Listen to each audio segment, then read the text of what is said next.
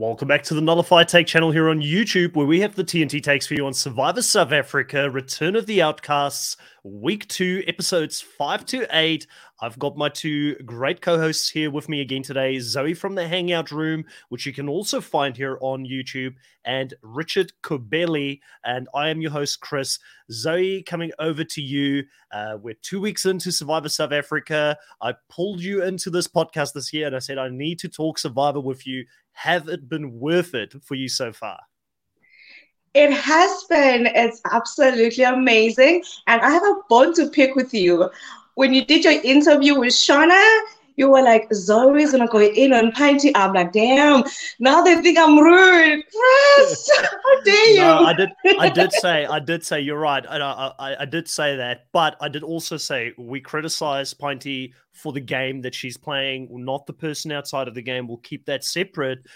Even though sometimes I feel like the lines can be blurred because, how you socially interact with people on the cast, does also reflect a little bit on who you are deep inside. And, when you get stripped of everything, yes, I give castaways a lot of leeway sometimes. And I say, well, they don't have food. They don't all of these things. But at the end of the day, I think your core does come out sometimes when you're stripped of everything in life. So it's not been a great season for Pinty so far. We will talk about Pinty, I think, quite a bit throughout this episode. And obviously, like I said in that interview as well, please don't do any hate towards Pinty online. I think she is getting quite a lot of that already, so we don't need to add on to it. But Richard, how's things on your end? What did you think of week 2 so far?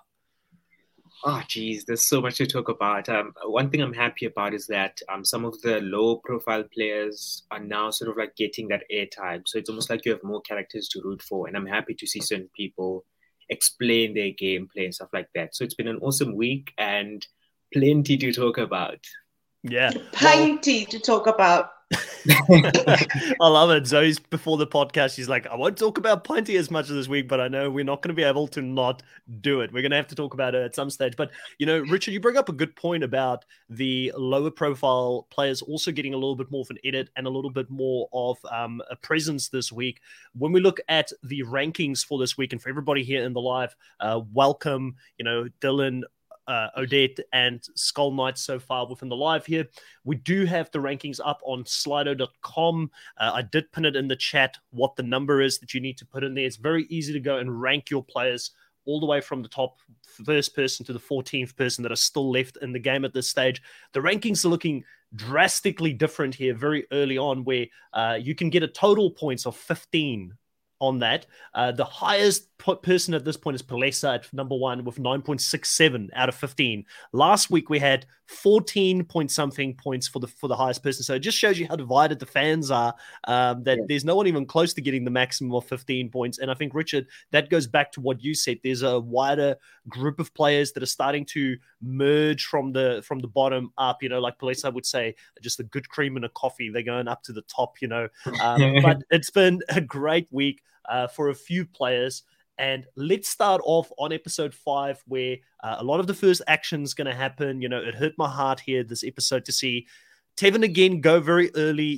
He's someone that may just go down, Richard, as maybe the most capable player in Survivor South Africa franchise history to never make a merge. And now twice this has happened. Yeah, it's. I mean, I love Tevin. I see a lot of similarities between myself and him. He's quite a strategic player, good character. And I feel like he had a better shot at making merge the first time he played than this time. But yeah, I'm gutted. But, it's the game. There's only one winner. Yeah. Zoe, Tevin was in your team. You end up taking, I think, the biggest hit this week with 2 of your members going home. How are you feeling after losing 2 people here this week? I feel like Tevin is like the best blindsides. He got blindsided twice, back-to-back season. It's like, oh, I feel so bad for him. I was hurt because I'm losing points. But then again, I did say last week that it's Survivor. I cannot get too happy for anything. You didn't lose anyone. Good for you. Next week, you're losing 5. Well, I don't think I'm cursing you right now. If I lose 5, I'm completely out of the game. So you're definitely bringing violence my way at this point. But you lose Tevin, you lose Shona. Those are two very big personalities. Tevin started early on. A lot of fans that were messaging me throughout the week were saying Tevin's going to win this season. Like, a lot of fans were very high on Tevin, and obviously that was a very rapid decline from having such a great edit in the first week to the second week. But there's definitely someone here in this tribe that I think has risen and have become a massive character. And I love the characters. Like last year, my favorite characters were Chappies and Santini because they were such big, larger than life characters on the TV screen. Well, it is going to be the season of Full for me this season. Like, Full has come out and he is such a great character. I enjoyed him in his first season, but he left so early that season. We didn't get to see enough of him, but he's been dominating the confessionals. But not only that, I do think that, if we were to look at this week and we take the last tribal council out of the equation, which I will defend Full on why he did what he did there, but we'll talk about that later on. I think Full, for me, could have been the best player this whole week, and maybe just that last episode have clouded people's judgment on how good of a player Full actually is, because Full has a conversation here early with people in his tribe. He talks to Felix, he talks to Dino, the rest of them, and he really paints a target on the two alpha males in the tribe. Now, he himself will admit he's not that alpha male, but both Seamus and Tevin at this stage, they were kind of running the tribe, and he's the one that shifts the target from Pinty to both of those guys, ultimately leading the charge against both of them getting voted out back to back. Richard, what did you think here of Full this week and this movement and sort of lurking in the shadows, being the rope dealer, giving people rope throughout the week to hang themselves? Yeah, it's quite interesting because like week one, it's almost like he wanted Pinty out instead of Tanya, and now he sort of like wants to keep Tanya as a sort of like second in command or third in command, seeing her as someone, he can control for later on in his game. And then we see him targeting, Tevin at first. My read on that move, I think it was the right move, but it was done at the wrong time, because in my head, I look at it this way. Had they all stuck together and voted Pinty, the tribe would have been 8 people that haven't voted against each other, homogenous tribe. And since a swap was almost like lurking, that's the best decision. But they opted for the other route to sort of like making a blind side and splitting their tribe into a 5-3, I believe. And what happens if you get into swap and those 3 people you voted, you blindsided from the vote are in your tribe? So I do think it was a good move, but it was done too early. But, still props have to go to Phil and Dino for pulling that off. Yeah, it's interesting here, Zoe, because obviously Shona and Seamus both are the two that are not going to be included in that vote. And also Kalani. Kalani ends up on a tribe with a few people, but she remains on the outside. What's your read on Kalani? What is it that people have against Kalani at this stage? She had no love in the first season that she played. She left very early that season, and it seems like she's, again, not really completely found her people here. I mean, Steffi and her seems to get along, and they've got that sport connection that Teresa couldn't relate to. But, outside of that, it does seem like Kalani's really having a tough time out there. I don't know what it is, but whatever it is, I think it has to do with camp life that they are not showing. I just don't think people are connecting with her on an emotional level. And she's also into martial arts. But when it comes to performing, it doesn't seem like she's pulling her weight or showing off the strength. So it's like her martial arts is just a title that is not contributing much to tribal wins, and everything else, I just think it's camp life that we are not seeing. I don't know what it is. Yeah, I wish the players can be like more detailed, because when they did that trap swap, I understood why Teresa wasn't getting along with Kilani, because they had nothing else to talk about, I understood that, but before the swap, I had no idea what it was with camp that she was doing or rubbing people off the wrong way that no one's showing. Yeah. Yeah, it's interesting. I think there must be a few things there happening. Jody here in the chat says that Kalani is an old school player like a Kelly Wigglesworth or a Second Chances. So maybe the social game, she's not across that as much, or the strategic side of things. And she still thinks contributing to camp life or trying to do well in the challenges is the thing that's going to get her to merge. And she talks about it even that, listen, I won't play a big game until I get to merge. It doesn't really matter. And I hear her on that. I think there has has to be a balance, because you also want to have enough agency within your tribe where people are like, I can rely on her for her strategic thinking. I can rely on her to go over to the other tribe and create allegiances there for us maybe to get one over the other tribe that we haven't played with yet. And I don't know if she provides them with that option at this stage in the game. Also, another comment here by Jody, which I think is a great one, is that Tevin is the Phoebe of Survivor South Africa. So for those that are Australian Survivor fans, Phoebe obviously also twice her game was cut short, and she's such a big fan favorite and so much potential. I think that's probably the best comparison I've seen so far. Hey, Richard. Absolutely. I mean, man, it's so sad to see Tevin have went, so early. But these things happen, and I feel like the comparison of comparing Kilani and Kelly Wigglesworth is sort of like accurate, because it's almost like the game she's playing would have worked very well back in season 5, even though her life was sort of like cut short in the game because of reasons outside the game as well. Because she got a funny edit where she was just not seeming to be the smartest person when it comes to strategy and figuring out how to spread stuff, and obviously Phil was having a fun time with that. Yeah, on the conversation of Phil, Odette here says that Phil was my player of the week as well. Even with that vote screw up, he's still the player that had the biggest positive effect for himself of the week, and he was my player of the week. I ranked him the highest, but at this stage, he overall is sitting at 7th. We might see that change throughout the week, because I will keep the rankings open again until next Friday as well. And then also Bandit Survivor here saying, and go check out Bandit Survivor content, guys. He's got some great content on YouTube as well. I will have Bandit on the podcast here at some stage. We just haven't been able to make it happen up until this point, but I have been on his channel as well to do some content on there for some of Australian Survivors' most unique moves or best moves that have ever been played out. Awesome. So he says here that Flynn and I literally made a video talking about Tevin being ingenious, only for him to be voted out a few hours later. I don't think you were the only one. I think a few people were taken a little bit offside by that. But, one of the great things about Phil here this week is his confessionals. It is the way that he talks about certain things. And I do need to bring this up.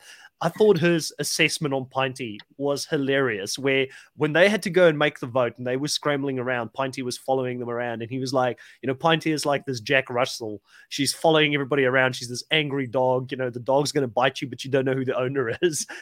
Zoe. What did you think of that? Basically him saying that she's around there. No one knows who she's playing with, but she's just angry all the time. It's a perfect assessment. I think my favorite line was when you said, I'm going to give Pinty all the rope so she can hang herself. I'm the rope dealer. That was the best for me. I loved it. And it's also just funny how she's not aware to the point where she thinks that Tevin vote was her idea. I'm like, girl, you were just a dog given a bone and you were told to carry it, and like a true dog with no owner, you just ran with it. It's hilarious how she is not self-aware, and I feel bad for her to a certain extent, because it's like people are playing her and she thinks she's playing them. It's sad to see someone getting played like a violin like that, and they just dancing and they had no idea that they are the joke in the circus and not the queen in the palace. It sucks for her, but it's very entertaining for me to watch.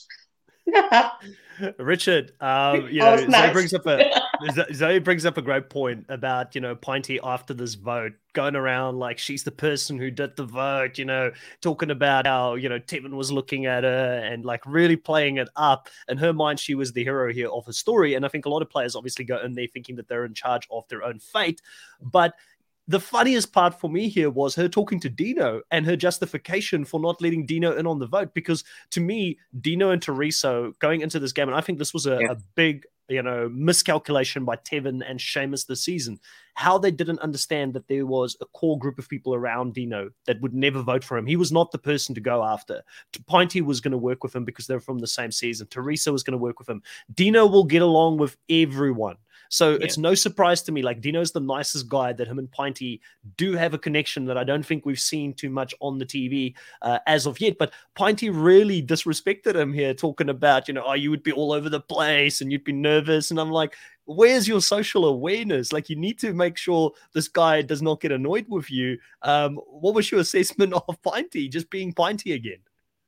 I mean, I guess that is what you can appreciate about Pinty. She is herself. She's not really sort of like playing a mastermind or a character. Well, sometimes maybe she thinks she is, but mostly she is herself. And it's almost like we're looking at two people, Pinty that has a little game awareness, and then we look at Dino, who's someone that's quite aware and has sort of like his fingers in every pot at camp. And it was quite interesting how Pinty was just like, I thought you're going to be paranoid if I told your name running around. And it is sort of true if you look at how he played in his first season. I don't think he's like that this season. So maybe people's ideas of players in previous seasons is probably coming and clouding people's judgment this time.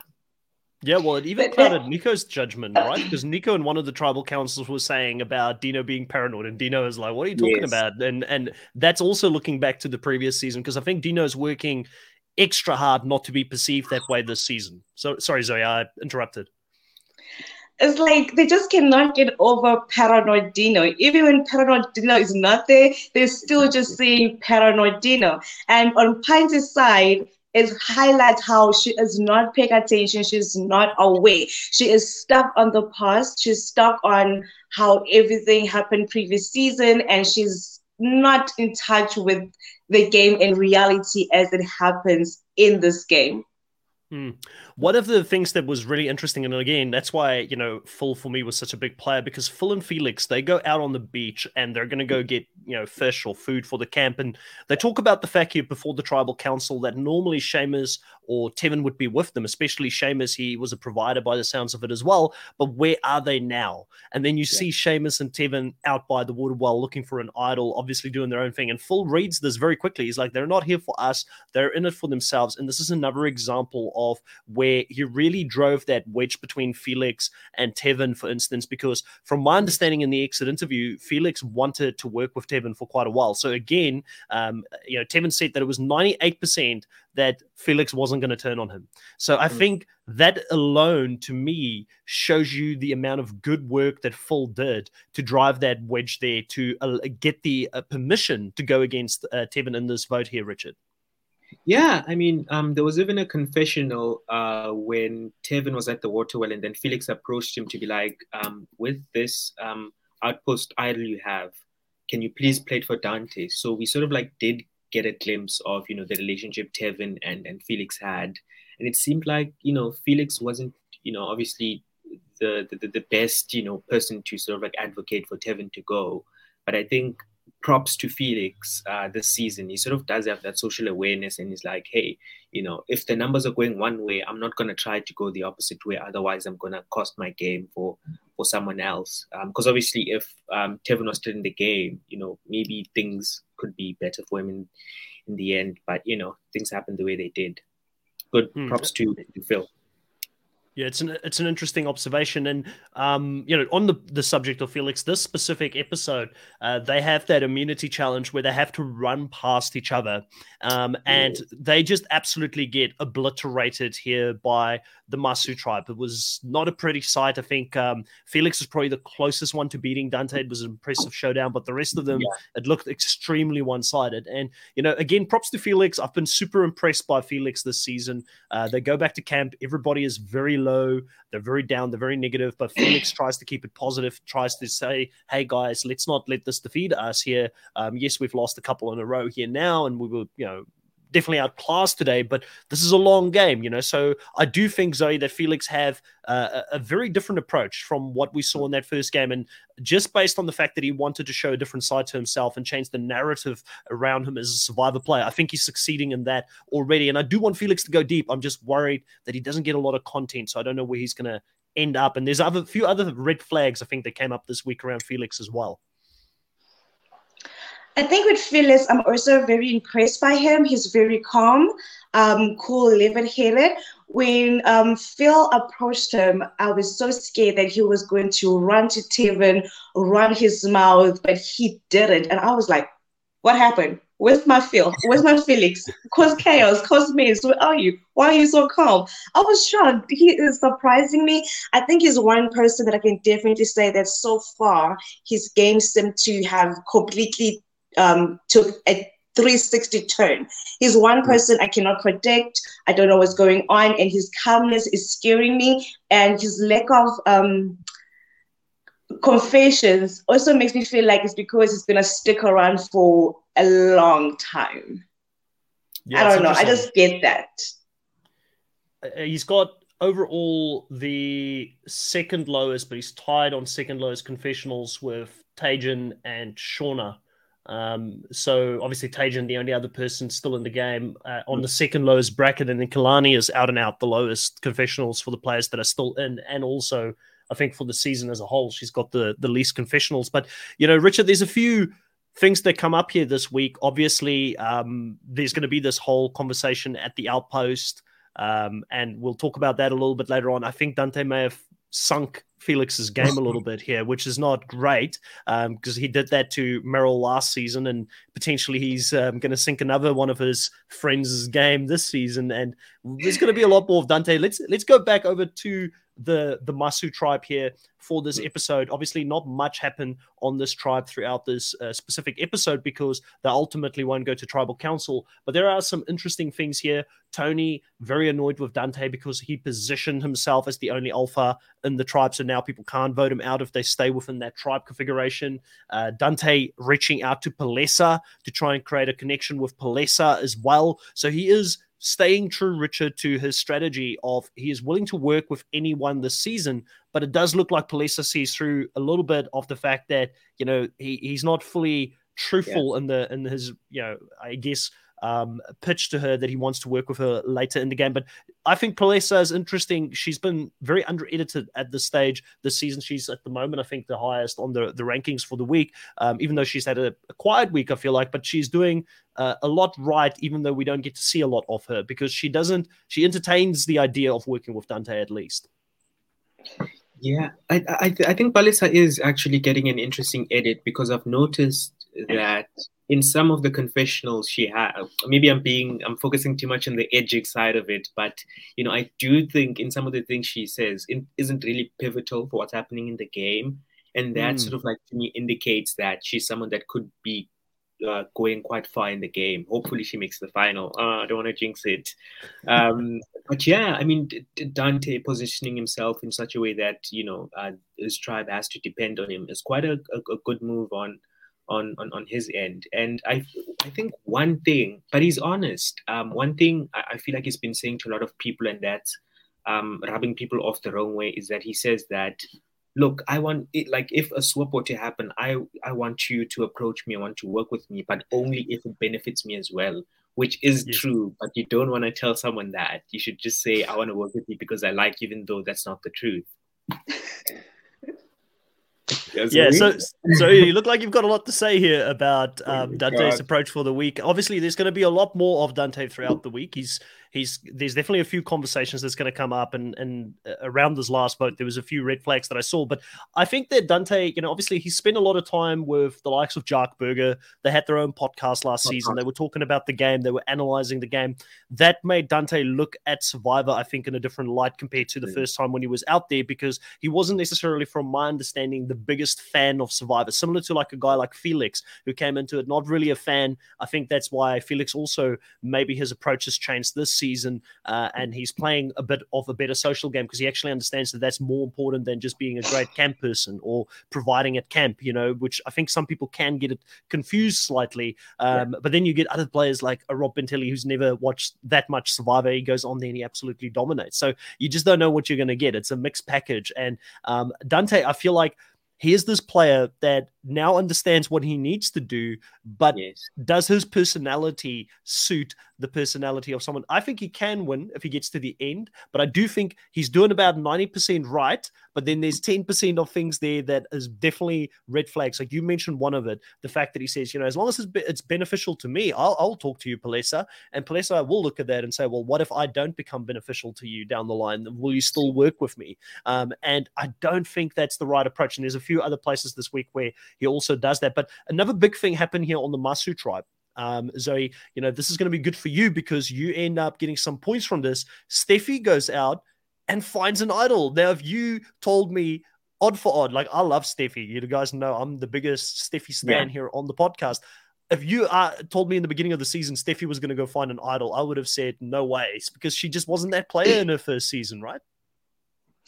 I'm loving my girl. Like, she is playing Survivor. She's playing the game in the way that I want her to play. She's working hard. She's not just relying on alliances. She is looking for idols, finding them, and making genuine connections and getting to know people. And so far, she's not stepping on anybody's toes. But it's Steffi. It's still early. Next week, High and Pinty, they're going to go at it. So I can't wait for that. But I am so happy she found the idol, and I was terrified for her. And I'm kind of scared that her injury might become bad in the future. I'm really, really terrified for her physically wise. I actually thought this week she'll be DQ'd at some point. The fact that she's still here, I'm like, holy moly, thank you, Jesus. And when it comes to Dante, I just want to say I am with you guys. When Dante speaks, I just want to Dante, shut up and let me speak for you, okay? I will be Dante's spokesperson. Say all the nice things, make people look good. And him being a provider and wanting people to rely on him also scares me a bit in a game of Survivor with returning players. Nobody wants an alpha male like that. Nobody wants a daddy on camp like that. So he can continue to provide food, but I feel like he needs to slow down his role and not make himself the leader of a tribe as he is showing to be. He cannot stop giving and barking orders. And I feel like the more he plays a Tarzan game, he might go far, but I don't see him doing that. I just see him getting angrier and angrier as time goes when people are using emotions over logic. I just feel like he's not continuing to blow up. I don't see him making him far in the game. It's funny you mentioned that because, he does say that, and I have to agree with him on that. Some people are using their emotions. We will talk about Dino manipulating emotions and playing really well to the crowd. It's funny to me because, I know this is a generalization, but, a lot of the times when you've got a lot of females in your alliance, they do think with their emotions. And his choice is to play with female players this season. So if he wanted to play with emotions, why did he get rid of a lot of the guys in the tribe so early on? Like, it does not make sense to me, because I'm not saying females only play with emotions in the game, but it's definitely a larger part of the average female player's gameplay, probably compared to a guy's gameplay. But then you get your cutthroat female players that just don't care about it, like a Sarah Lucina, who will just do whatever she needs to do to get to the end. So I know it's sort of generalizing a little bit here, but I just find it funny that he's wanting to work with these people, and he knows them. He knows Meryl. He knows she's in tune with her emotions. He knows that's how she plays the game to a certain degree. Not that I'm saying, because some people will say, he's saying that Meryl's only an emotional player. She's definitely not. No. She's a great player. I mean, there's a reason I picked her as my number one. But my point is that he knows these people. He knows the crowd he's dealing with, and yet he's getting annoyed with the route that he's sort of carved out for himself to the end here. I do want to say welcome also in the live stream to Adrian, which is a very frequent listener of the podcast, and also Zuduman has dropped in now as well. Welcome, Zuduman. So Adrian says, I see Palesa as a silent but deadly player. Even though the move last night didn't work out, her position stayed the same for both sides, and Dino views her move more as a swing than a vote to get out. And we will talk about that. I do agree. I think it was a great move between both of them, and we could potentially see that play out a little bit later on as well. The alpha men this season are catty, and I love it. Dante is just, he's an interesting guy. I mean, listen, in his day-to-day life, he does not want to mix with too many people, and he likes to be on his own. And I think it's showing a little bit that he just likes his space and not having to deal with it too much. But ultimately here, this episode, we're going to see, obviously, Temin go home. We talked quite a bit about that. So let's move on to episode 6 here. Sheamus becomes the next target. So Sheamus, at the end of the day, Richard, he just overplayed his hand here. Again, like he finds out that he was outside of the numbers. Dino does feel guilty about the fact that he didn't tell Sheamus about it. It sounds from the exit interview that Sheamus and Dino were very close this specific season. And potentially there was room for him to work here, but he turned his back immediately on Dino and thought, you've betrayed me once. I need to get rid of you immediately here. And I don't feel like he understood how well connected Dino was with other players within the tribe, going to people here trying to turn a vote here against him. And he was really fighting a losing battle, right? Yeah, I mean, even Teresa had an amazing confessional where she was like, it's pretty obvious what's going to happen. Sheamus is probably going to go. It's not even something that should be up for debate. And I can say, he sort of like also hung himself a little bit. It's almost like a flashback to what happened in Survivor Philippines episode 1, where he was just trying to make people go a certain way, and then people are like, I don't like how pushy you are. I'd rather just, get you out instead of the other person. And, unfortunately, even though people can try to play a different game, who you are, like inside, will end up showing eventually. Yeah, 100%. And and this specific one here, which was quite interesting for me, is that Sheamus talks to Shauna, he talks to Kalani, the two other people that were in the outs here, but Shauna ultimately decides to not go with Sheamus at this point. There was a reason that she wasn't told about this vote. According to the exit interviews, Shauna is extremely close to Tevin, and even though Phil and Dino wanted to work with her, if they told her about it, she said she would have run to Tevin and told him immediately, and he would have played as idol. So also, interesting enough, a little bit of behind the scenes here, but between Shona and Tevin, they both knew about the hidden immunity idol that she was going to go hide at Tribal Council. And apparently she had a kit there that she was making it, and she did some pre-season. She mentioned something about learning how to make the beads and things like that. She was planning on planting many idols this season, not just that one. She was making multiple idols to plant, but they used Tevin's idol, the original idol bag, and I believe some of the notes in there for her to put it into the outpost idol that he had. So they actually used some of that to make it even look more legitimate, which that was never really explained. So because of that, Shona was not included in this vote here, but she immediately runs back to people who she's got a connection with, which is Phil and the likes of Dino, to let them know that Sheamus is coming for Dino. So obviously that's not going to work out here for Sheamus this episode. I did feel bad for Sheamus, Zoe, because I enjoyed seeing him this season, and I really, really wanted him to go to the merge, because he seems, again, like such a capable player. I did feel sorry for him as well, but watching Sheamus play is like watching me drive. I'm going to trash. One way or the other. I'm going to knock something. And that's why I don't drive. And so you think, here he is, he got it. And it's like, no, just accelerator, trash on something out of the game. I did feel sorry for him because, once again, he was playing too fast and he was not aware of the people he was playing with. And I don't really blame him. I had no idea how close Dino and Teresa were.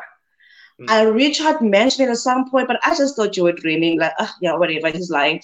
But it's crazy. Like, how did these people get so close? I feel like this off-season relationship that we don't know about are not only the biggest threat to the game, but also what tend to blindside people because they are not aware of it. They are not flashy like Tony and PK. They don't have matching tattoos, so they don't really know how deep their connection goes. And that, for me, is the danger, because even as a viewer, I'm mind blown at this connection. I don't even know where they start and where they end. And I feel like that also contributes towards Kilani being on the outside, because she does not have this outside of game connection, so she can't bond with these people. Yeah, I think that with Dino, as someone who has spoken to him quite a few times, and we've had him on the podcast before to help us recap Survivor 42, that if Dino has met you in real life, assume that he's close with that person. That's really Dino. Dino's social game is on point. The guy connects like no one else's business. So for me, if I went into this season, I'm amazed that people did not realize how close Dino is to Turiso and how close he is to Pinty. Because if you know Dino, if you've ever spoken to Dino, you know that Turiso and Dino were in the same tribe twice in their first season. You know they spent a lot of time on the same beach. Like, obviously, Turiso is going to want to work with him because he's a nice guy and he is the person that we're seeing here. And one of the things that Dino is doing insanely well this season, even in this position here, he's like, oh, guys, you're going to look out for me, right? You're not going to let me go this way. He's like the lost puppy. And Seamus saw through it. Seamus is like, he's got this lost puppy, like he's in trouble type of act, but that is not Dino. Dino is a strategic player sitting behind it. So two people who are seeing through it right now is Seamus and Dante. Dante is still in the game, and he's trying to convince people of the threat that Dino is, where a lot of people aren't really seeing it, because I feel like his gameplay at this point, Richard, is on point, and he is convincing and fooling people out there. Oh my God, it's insane. Like, Dino is playing a game a lot of super fans would wish they could play it, because he's leaving everything out there. Like, when maybe some people would have given up, he's just keeps on fighting and trying to figure out a way to survive. And like you said, he's really an amazing person. I mean, one of my best friends outside the game, he usually doesn't like a lot of people, but when he met Dino, he absolutely fell in love with him. So that shows how much of a social player Dino is. But he's playing such an amazing game, because not only does he have the social pull that he doesn't need to sort of like go out and scramble like he was doing in his first season. People are coming to him to sort of like saying, we want you to be in the game and we're not going to vote you out.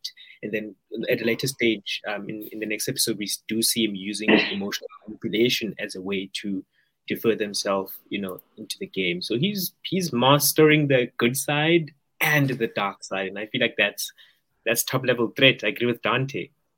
Yeah, I'm excited to see it play out here. Jody says that when I met Dino, he couldn't stop talking about how amazing Teresa is and how good she is at the game. So it's awesome to see them potentially being a power couple here this season. And Teresa and Dino both mega fans, super fans of the show. Like, I mean, Teresa, even after her season, kept coming into the lives last season when we were talking about Survivor South Africa Immunity Island. She has reached out a few times outside of the game. Just a nice person. So I'm really happy for Teresa as this big fan going out there, having a better experience. And the same for Dino, because you want fans that go out there to have the experience that both of them are currently having, which is sort of running the game. But also, again, going back on this episode to Dante, a little bit of smarts here being used, chopping off all the symbols on the tree, which I thought was very clever before they left potentially for a tribe swap.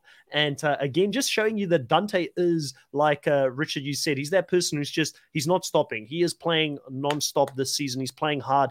And, I love seeing it. I love seeing players play this hard. There is a place for people to be the hard player. There's a place for people to be the person that gets in the car and crashes it like Seamus Zoe. There is a place for a Pinty in the season to be out there. I enjoy seeing these different personalities, the variety of personalities that we're getting in Survivor South Africa. I don't think, and those that are in the live that watch Survivor Australia, that watch the US Survivor show, I believe South Africa's got the biggest scope of variety and personalities that plays Survivor. And I think for me personally, that's why Survivor South Africa is winning right now. It is, in my opinion, Richard, probably the best franchise, and it's got a fraction of the budget that those bigger shows have. Yeah, I mean, I'm still going to stick into saying that Australian Survivor is the best franchise out of all the Can we remove him, Zoe? Like, what is he talking about? Yeah. Let's get him out of here. I hope Liru isn't watching this, otherwise I'll be in trouble. But what is the question again? Oh my God. Yeah, you're trashing over Australia. Then what happens when you talk about Australia? You lose your common sense because you're not making sense. South Africa is the best. Okay. I was talking about the variety and personalities that Survivor South Africa brings to a cast. Yes, I think South Africa is quite a diverse place in terms of race, accent, economic standpoint. So, you do get the wider, range of people to pick from, as opposed to, more developed, countries like, Australia and the US. So I think that's maybe a major reason why we're more diverse. But I'm loving the character. Anyone, I think, can relate to at least one character. There's big characters, there's chilled characters, there's smart, there's not so smart characters. So, Yeah. Who do you relate to the most at the moment, Richard? I'd love Putting to you on say the spot here. Dino, but I see I a don't know. Dino in you. I definitely see a little bit of that Dino in you. So I think you're not too far off the mark there, Zoe. What about You Zoe? know what's your thoughts on the cast? Who do you think you relate to the most at this stage in the game? I love the cast. I just think South Africans are so sweet and spicy. They got personality, and it just shows all the time on TV. How you doing? Who do I relate to? Well, I have multiple personalities, so I'm a mixture of Steffi, Shona, and Palisa. Full. I agree. Definitely a little bit of full in there. I see a lot of full in Zoe, to be honest. But you know, I think that for me, if I had to look at it right now, it's actually quite hard. I mean, I like all the players, but I do think that I would be that Dante character that just goes very hard when I'm out there. Maybe a little bit of the social. I think the social aspect I'd be a little bit different. So I don't know. It's maybe like a mixture between like a Dante and a Marion at this stage. I feel like a mixture between those, which could be a dangerous combo. I don't know if I should be putting those kinds of targets on myself here because Marion's I think a very you are more for Phil.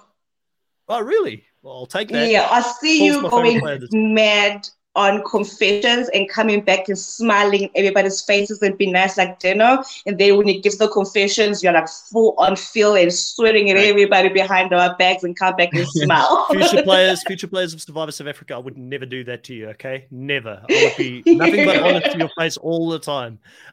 We've got Odette here in the live saying, also has to be said that SA screws with the original format, the OG format, the least, which is true. Like it does not mess around with that a lot. Yeah. And then Fury Tiger here saying, hi, Chris, Zoe and Richard. Hi, Fury Tiger.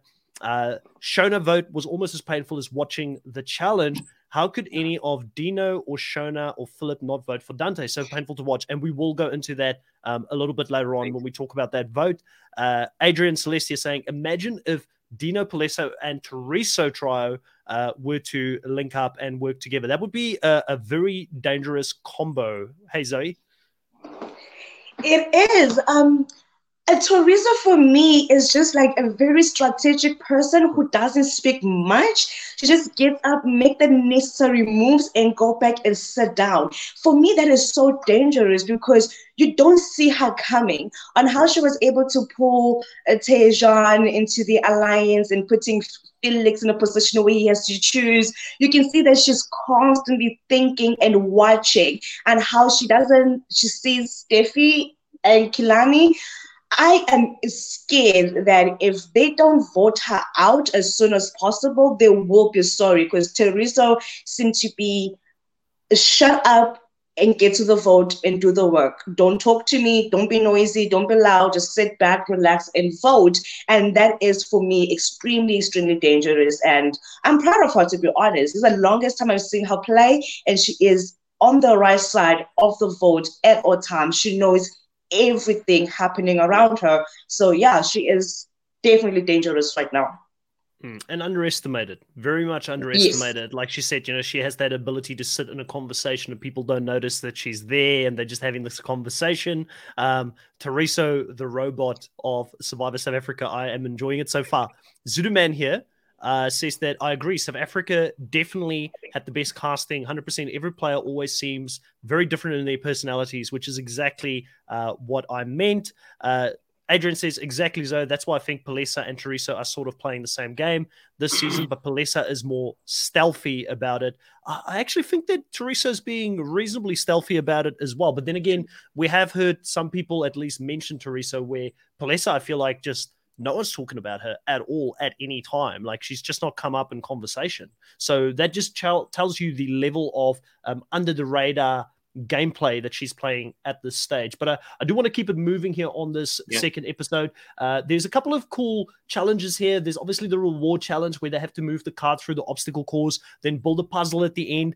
Dino blows it completely out of the water with a puzzle. You know, that was a funny scene with him enjoying the roller coaster ride, and the gifts are all over the place. Dino's not going to be able to escape that now for the rest of his life. But again, Dino just showing how much of a threat he is here in the puzzle portion of the game, which continues to add that threat level on him by the likes of like a Seamus and a Dante. Seamus trying to say, hey, this guy's the best puzzle maker in the history of Survivor South Africa, the franchise. We need to get him out of here before we get to the merge. And in Survivor South Africa, Richard, there is more of a balance, I feel like, when it comes to immunity challenges, where a lot of other franchises have gone only to physical. Like, again, Odette said here, they remain closer to the original format, which is to combine physical and mental and puzzles and everything in one when it comes to challenges. So Dino, a player like Dino, actually has value in the South African franchise.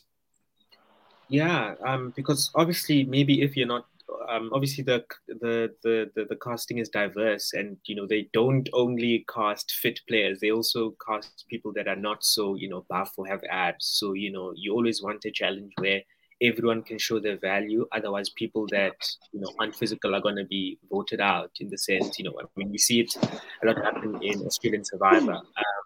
But yeah, I must say, for someone of Dino's body type, he's also doing well in the physical aspects of the challenges. I mean, he was running up the ramps and showing he can be even throwing the basketballs or something like that. So he's really showing that he's more than just a puzzle person. And he's having fun. Pinty calling him a marshmallow man. This I love my chocolates. My chocolate, my marshmallows, my yogurt, my yogi soup, all the nice food. I'm like, Fancy, why are you making me laugh? I don't want to laugh at your jokes, but I'll end it. You don't make me laugh now. And Dino just seems to be having so much fun, especially on that episode. It's nice to see fans living in the moment, like it's a game. Dante doesn't do that. Like he's so in, he's so focused. Even when he was winning, he's still yelling and stripping like, "Yo, dude, you won! Celebrate!" It's like, "Oh yeah, I'm sorry." And while Dino on the other side, he is living in a moment every time of it. He's having the time of his life. It makes it fun for us to watch him have fun. It was interesting that specific one where they won and Dante just went off his head shouting at Tony, which is like, it's too much, whinge. And Steffi was the one who was the Dante whisperer and actually calmed him down, which was interesting to see. She's like, hey, it's okay, we won, type of thing. So it shows you the level of respect Dante has for Steffi as well there to actually bring himself down, because I feel like there's not many people that can bring him down like that when he's that intense. But yeah, you're right. So they do go for the reward. There's a bit of mac and cheese and lentils up for grabs for this specific reward. Tony and Tajan gets an opportunity to go visit the other camp. And Richard, you're good friends here with both Tajan and Tony. What did you think of them infiltrating and the choice that the tribe made, and actually seeing that these two were on the outs? Like, probably it wasn't as difficult after PK left for them to know that they wouldn't have been in on that vote. But what did you think of the choice of getting both of them over to the other tribe? And also, how did you think Tajan and Tony did when they had the opportunity? Yeah, it was actually an on-point assessment by seeing that, Tajan, Tony at the bottom. I'm assuming maybe Dino was the one that knew that, because he knows the relationship Tajan and Dino have. Well, Tajan and Tony have outside the game. And, look, I'm happy that they won mac and cheese and all of that, but there's a lot to discuss in terms of what happened at the reward, and the beans that were spilled. I'll leave Zoe to talk more about that. I feel like you want me to get into trouble with Tony. You want Tony to come after me. Well, I spoke to her after I did my first review, and I think she's okay with me, taking my truth. I don't think she took it too personally, so thank God for that. So I'm not gonna stop. Sorry, girl. But somebody needs to come out. Yes, that girl can talk. Yeah, Tony. She explains it by saying she's at the bottom anyway, so what's the worst that could happen? But to me, that's not a smart move to make in a game of Survivor, because you're pretty much telling everybody else that you are not to be trusted. If we do you wrong, you will spill our beans, you will spill our information. Why in the world would I want to work with someone like that? Hell to the no. I will use her for the numbers until I'm comfortable, then I will cast her to the side. She's too dangerous, and her mouth is extremely reckless, and she's predictable, because nobody was sitting there wondering what she's going to say. They all knew she was going to tell everybody's secret to the enemy.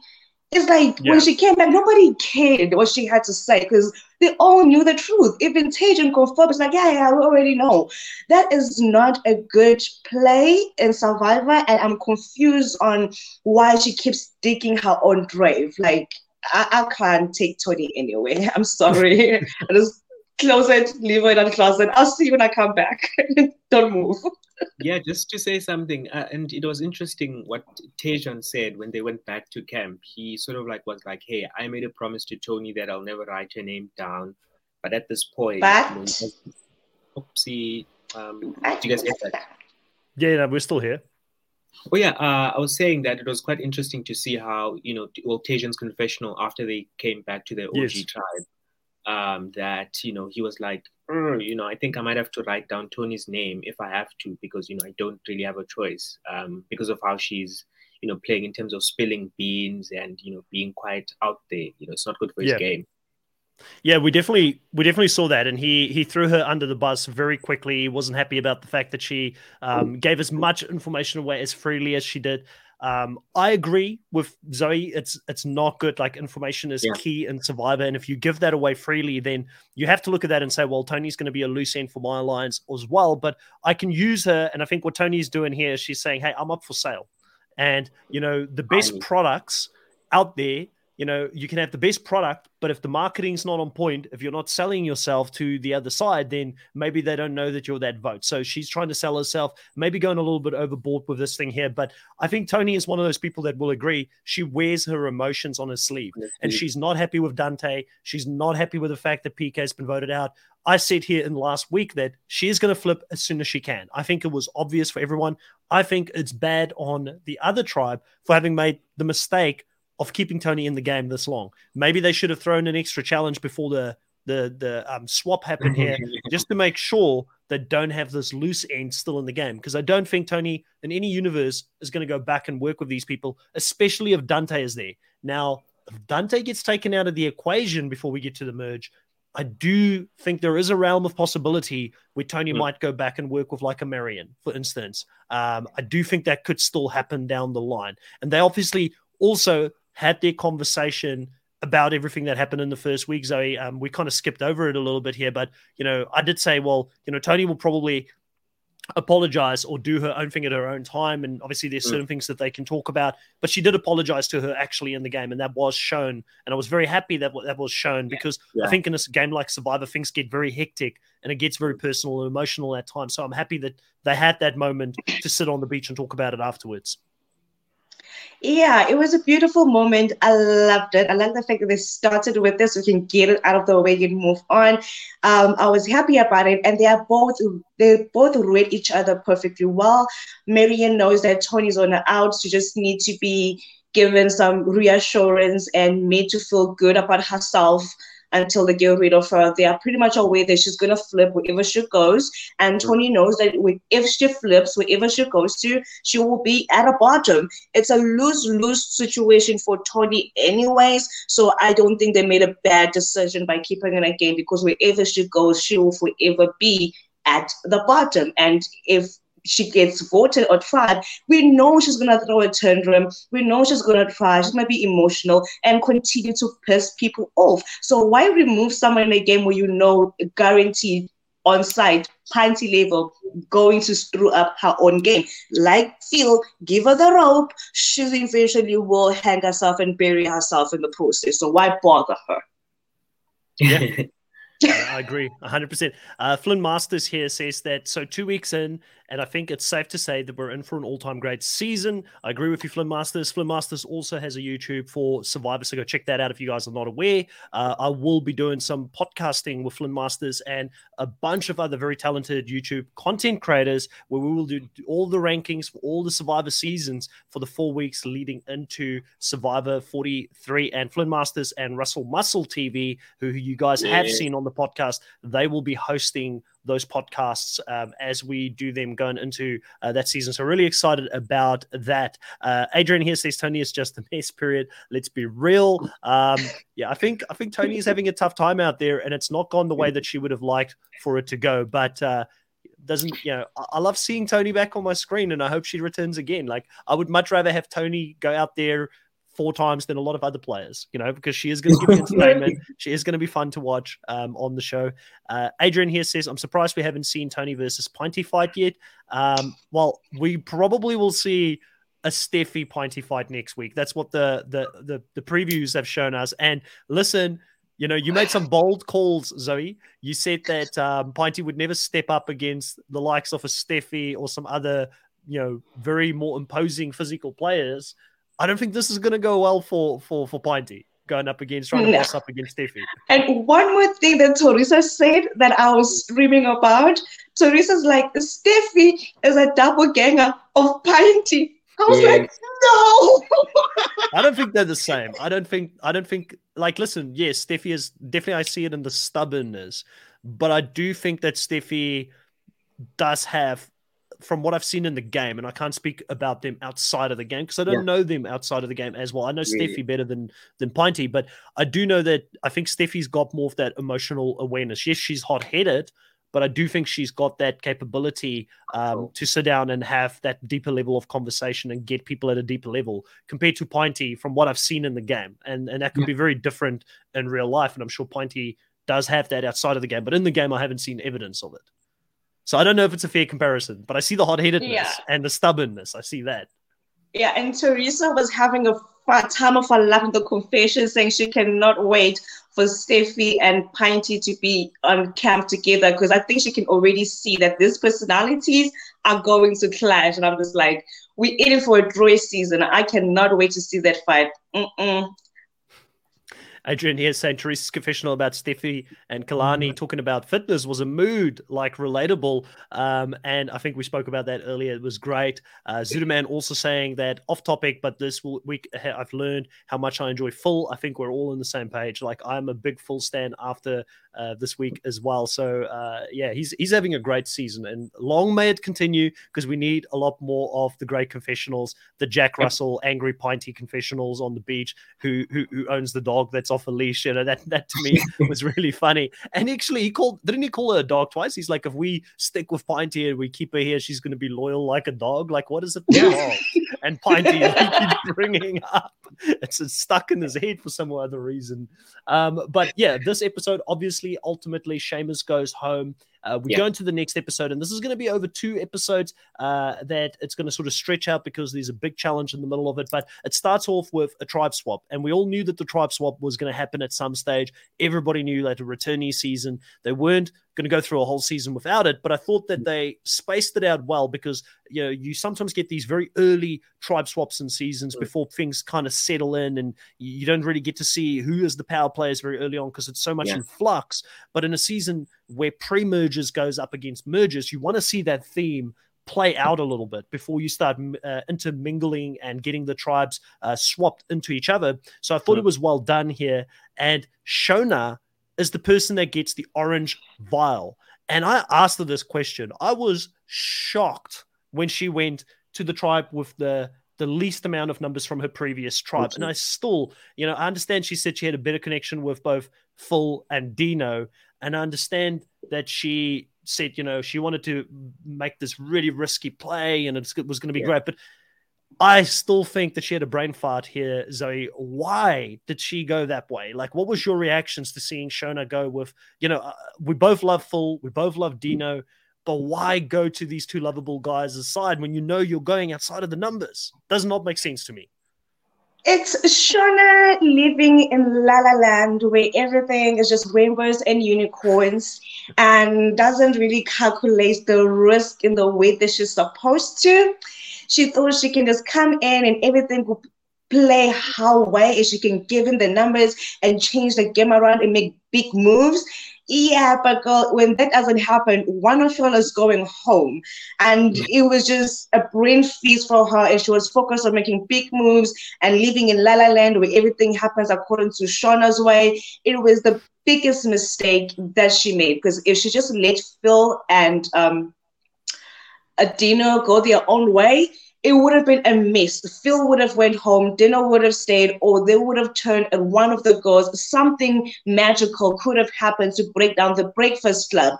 And she went there and she just screwed it for herself. I don't understand it. I do understand it, and Shauna La La Land way, but in reality, she definitely miscalculated. Yeah, it was very shocking to see. I did not see that specific selection going out the way that it did, and her going to that side. Flynn Masters here also saying it's so heartbreaking seeing the pre-mergers go out pre-merge again. Yeah. Yes, it is tough, and that emotional moment, and we kind of skipped over it between Dino and Seamus, where Dino is like, you came for me, I had to go for you. That was a great moment because this is coming from one super fan to another super fan. Seamus said on the exit interview yesterday he believes he's a better fan than a player. Like he loved being a fan of the show, but being out there is tough, and I think they just related on that level. They connected, and Dino did not want to go that direction, but Seamus kind of forced his hand here. And that's why I think both Seamus and Tevin, maybe more so Seamus than Tevin. Seamus played himself out of the game, sadly, in that spot. But, we've got Shauna. She's going into this new tribe. And now she's laying down the law, Richard. She's telling them about, the rules around camp, not searching in each other's bags. Shane couldn't care less. He, as soon as they dispersed, he's in the bags. He's looking, he's saying those are not the rules of players who make the merge. Yeah, I mean, classic Shane. It was a nice sort of like throwback to season 5, where obviously him and Marion were quite famous for stealing idols, even though, Marion doesn't want, to be associated with that anymore. But it was sort of nice seeing that flashback of him being like, we're only here by invitation. No one's going to tell me what to do. So I'm sort of seeing the sassy side to Shane, and I'm liking it. That's my man. That's my man. I was so proud of him. He made me so happy. I'm like, that's my man right there. Go through the bags. So something, because I understand his thinking. You have to have something at your advantage. You can't just be bringing your beautiful self, Shauna, into an alliance where you don't have numbers. Do you have an idol? Do you have an advantage? You have to be coming in to help them somehow. Like your presence alone are not enough. So I was definitely with Shane over there. I think he made a good decision. I would have definitely have searched her bag. If I ever make it to Survivor, do yourself a favor. Just know that Zoe is going through your bags. I'll be searching for everything. And if I find an idol, I can't steal it. But I don't remember them saying I can't throw it to the ocean. Love it. I didn't steal it. Just took the bag. I accidentally misplaced your bag in the ocean. Yeah. Yeah. I think it's an interesting strategy. I don't know the rules around moving people's belongings and if that's listed in the rules, and as a player you need to find the gray spots. Steal. They didn't say don't destroy. I have to read. We might have to get Lulu to confirm or deny if this is a rule in Survivor or not. But I agree with you. It was interesting. Shane's not been getting a lot of confessionals, but when he does get confessionals, he's on point every single time. Even in this episode, when he talks about Dante having such a big focus on Dino, and because of him pushing in that direction, it could get him voted out of the game.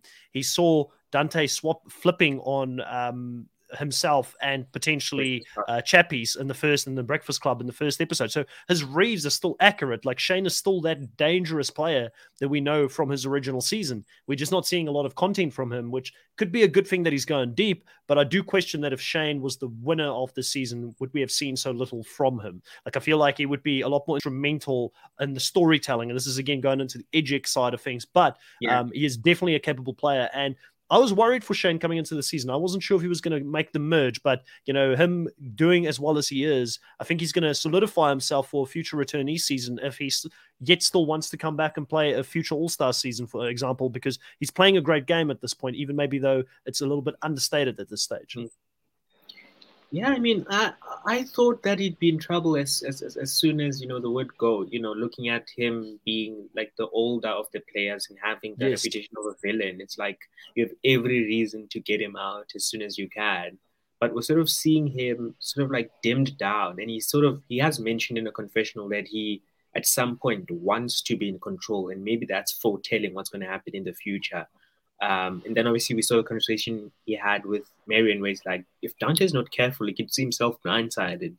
And maybe Shane is the one to pull the bullet with Marion to sort of like head back on season 5 where they were a dangerous duo. The fact that they're still in the game is quite scary.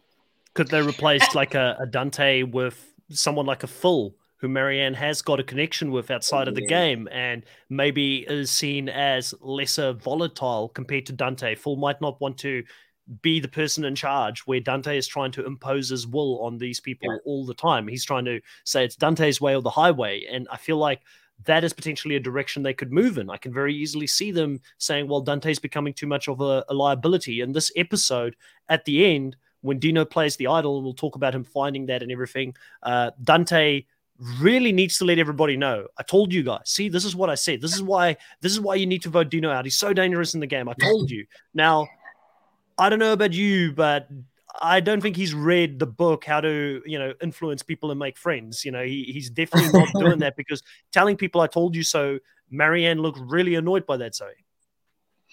100% so. I was also annoyed. I know you told us so, but that was not the time to be screaming and yelling at people. And I was literally counting down, hoping that the last vote is Dante, so he can yell his way out of the game. I do not want to hear him yelling at people like they are school children. And I really think it would be a good idea for the girls to actually say, you know what, we like Dino. He's dangerous, yes, but how about we just use Dino to get Dante out and use Phil to get Dino out and have peace.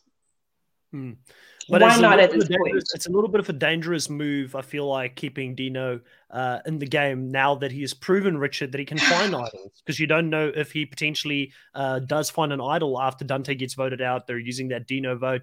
Dino is still a very capable player, a student of the game. I can see why people are seeing him as a threat. Like both him and Tevin, in my mind, coming back this season, were the two players with the biggest potential. And I think that has followed them into the season. Like, Dino didn't really achieve much in that first season. Merrill even says to Dante, him playing this puppy dog game, him being the emotional person, or almost like, hey, I'm so weak and meek and I can't look after myself. That did not get him far in his original season. So maybe she is underestimating what Dino can do. And I do think Dante is right, but the way that he's delivering that message, I think, is getting lost on people. And I do think, I agree with Zoe, I see the downfall for Dante here. I think Dante will go before the merge. When's the best time to take out a juggernaut such as Dante? Just before the merge, because if he gets there, he could pull a Chappies. He could go on an immunity run. And here's also another thing. Dino knows where Shauna's idol is. So next time, if he doesn't have an idol and he needs to convince them to get at Dante, he can just put up that idol right before the vote. And if you're gonna Dino has an idol, who else are you going to aim for between Phil and Dante? You might as well use that opportunity to get rid of Dante. And since Dino knows what the idol is, he still has a little bit of power over them. So I'm really interested how Dino uses the information and how he plays the remaining idols in the game. So here's a trend with Dante, right? So Adrian here brings up, Dante is like the reverse boy who cried wolf, where the people believe the boy, but him reminding the people again and again is annoying. Now, in his original season, he was trying to remind people that, hey, Rob Bentelli is going to win this game. Rob is the biggest threat. He saw it, but people did not believe him or didn't go with him. There is something here, and this is why Flynn, you saying that I've been super impressed with Dante's gameplay this season. The man finally has power. I agree, but there's this little bit that's off with Dante. Like his read is good. He's right to be in charge and to be the person who tries to control his own fate. But there is something missing in the execution for me, where he misses that little bit of social tact to make people feel good about moving with him. And I think that he is being protected in this tribe by Merrill. His connection with Merrill, I think, is something that really is keeping him within that alliance with Marion. So even if Marion is annoyed, she also wants to work with Merrill. Merrill is a part of the full package with those girls. I don't think she necessarily wants to go against Merrill this early in the game. And I think that Merrill is the person, once again, in this game that is kind of keeping him protected within that alliance, kind of cocooned in a little bit, where, Tony had Trish from his season in Cagayan. Dante's got Merrill potentially. I know that there was some parallels mentioned before we went live between maybe like a Tony Vlachos game and a Dante game. But the one thing I do think Tony Vlachos had was, even though he was this crazy character that went off at people or spoke llama to Cash and Cash, or all these different things that happened, at the end of the day, he still knew how to make people like him. I don't know if Dante is that person that is coming across as likable to his tribe mates, Richard. Yeah, I mean, Dante has the makings of a good player, and I feel like you're on point with what his weakness is. But I think, he's not. I mean, he's bad, but I'm just gonna try to make a point for him because I mean, we in this episode, the fact that he was sort of able to agree with Shona getting the votes and not really forcing the opinion of Dino going into people's heads no matter what, sort of does show that he at least has 1% of social awareness to be like, okay, if you guys don't want to do it, then I'll go with you guys. But obviously, but then he's still going to keep it in mind. And he's like, see, that's why you guys should have listened to me. You see, it would have been good if he could have just stayed quiet and be like, okay, we've made a mistake.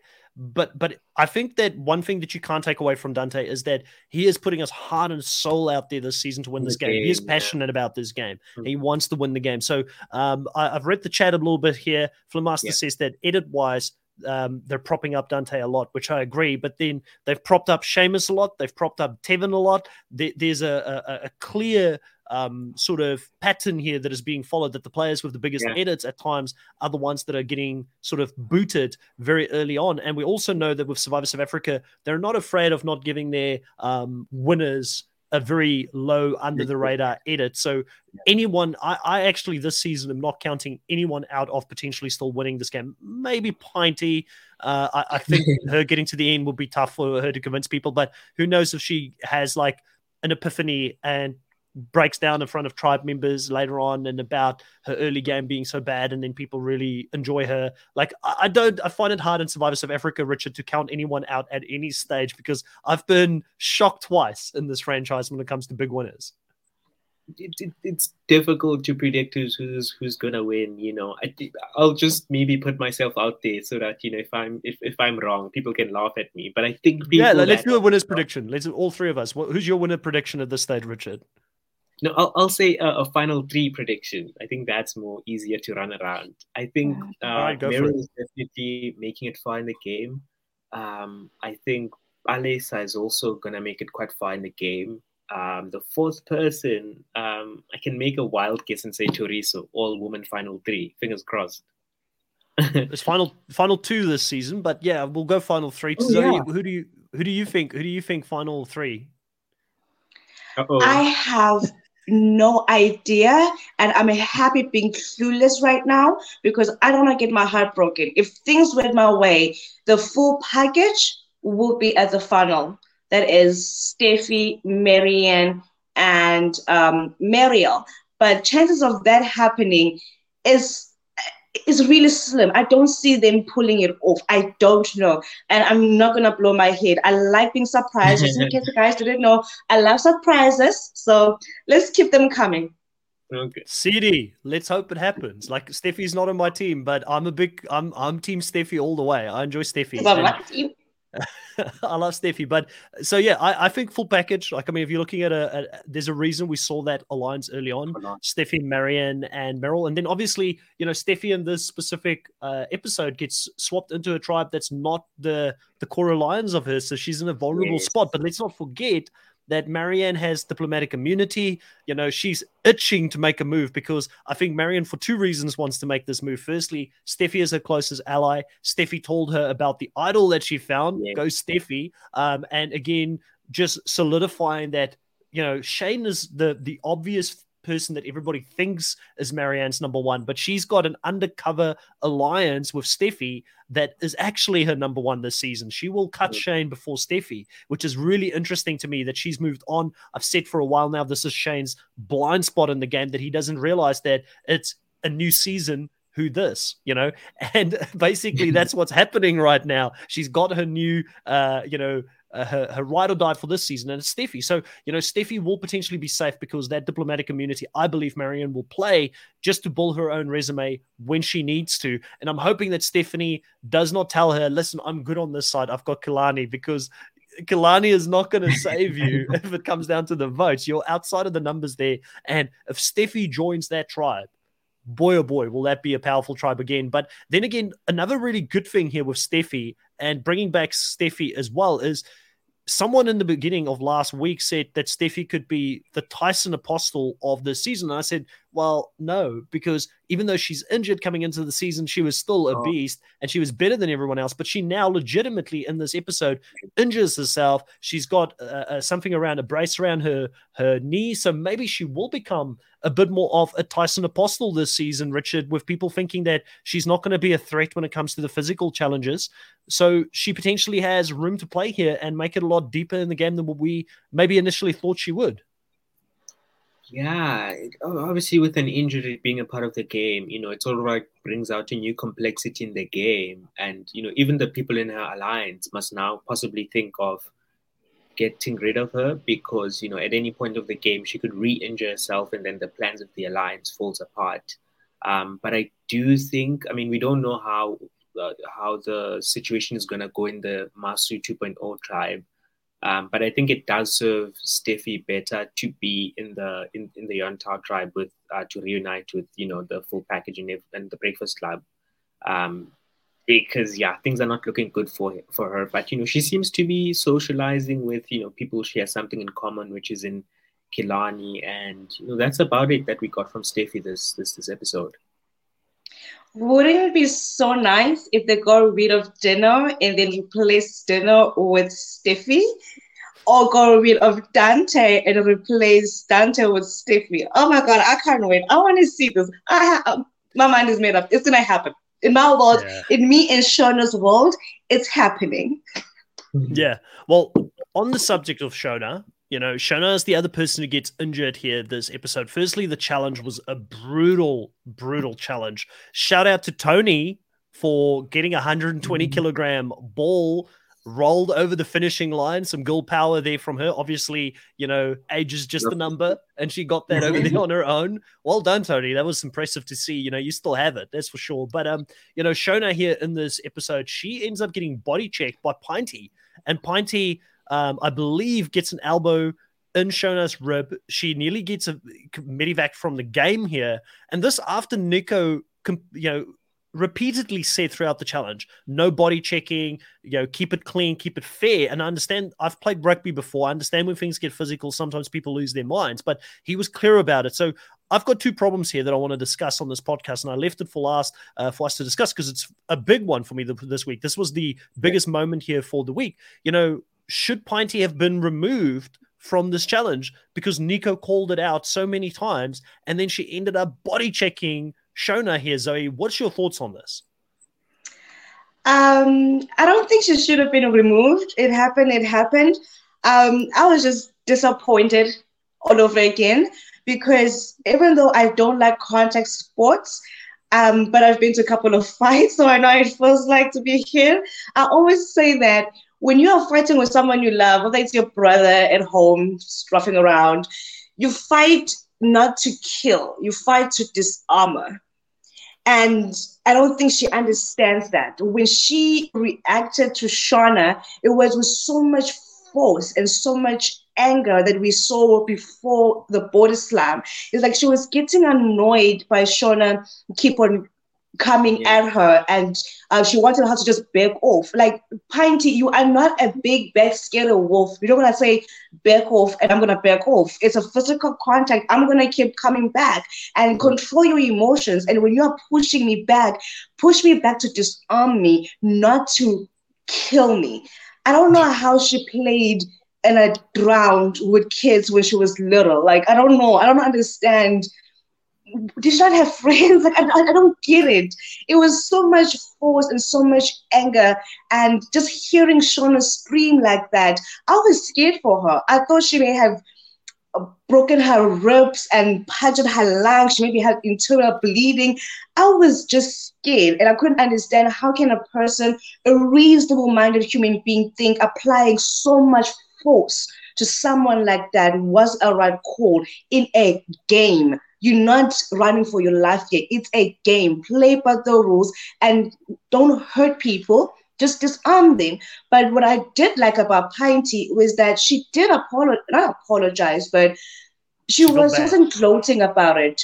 She was aware that she went too far and she wasn't proud of herself. I like that because I was scared that she's going to be so much in her head and be like, I'm a big bad wolf and get in her confessions and brag, and she disappointed me, and she didn't, and she was humane. So because of that, I was like, okay, fine. The game stopped. Didn't continue. I think the game stopped and they got put out. Yes, And they so stopped that round. It happened. Yeah, they pulled But them from that round. Yeah, and so, it was done. She didn't go back again. So yeah, I don't know. Yeah, but you see for me, Richard, they lose Shona here in the spot. Shona's out of the game, but Pinty is able to continue. She's able to participate in the round that ultimately that tribe wins. And she contributes massively to that round as one of the 3 players in there. And I think for me personally, I love Survivor South Africa. I think Survivor South Africa is a great franchise. I love the production team. I know they put their heart and soul into this, and everybody wants this thing to be a success. But we also have to call out the things that on screen look like was wrong. Like if this was a US season, people have been removed for less when it comes to this, for people kicking each other's shins and physical challenges, not actually breaking limbs or, body parts. And I think that this was an unfair result for the tribe ultimately that lost here. Pinty should have been pulled from the game. I think Nico should have been a bit more harsh here on Pinty for not listening to his instructions.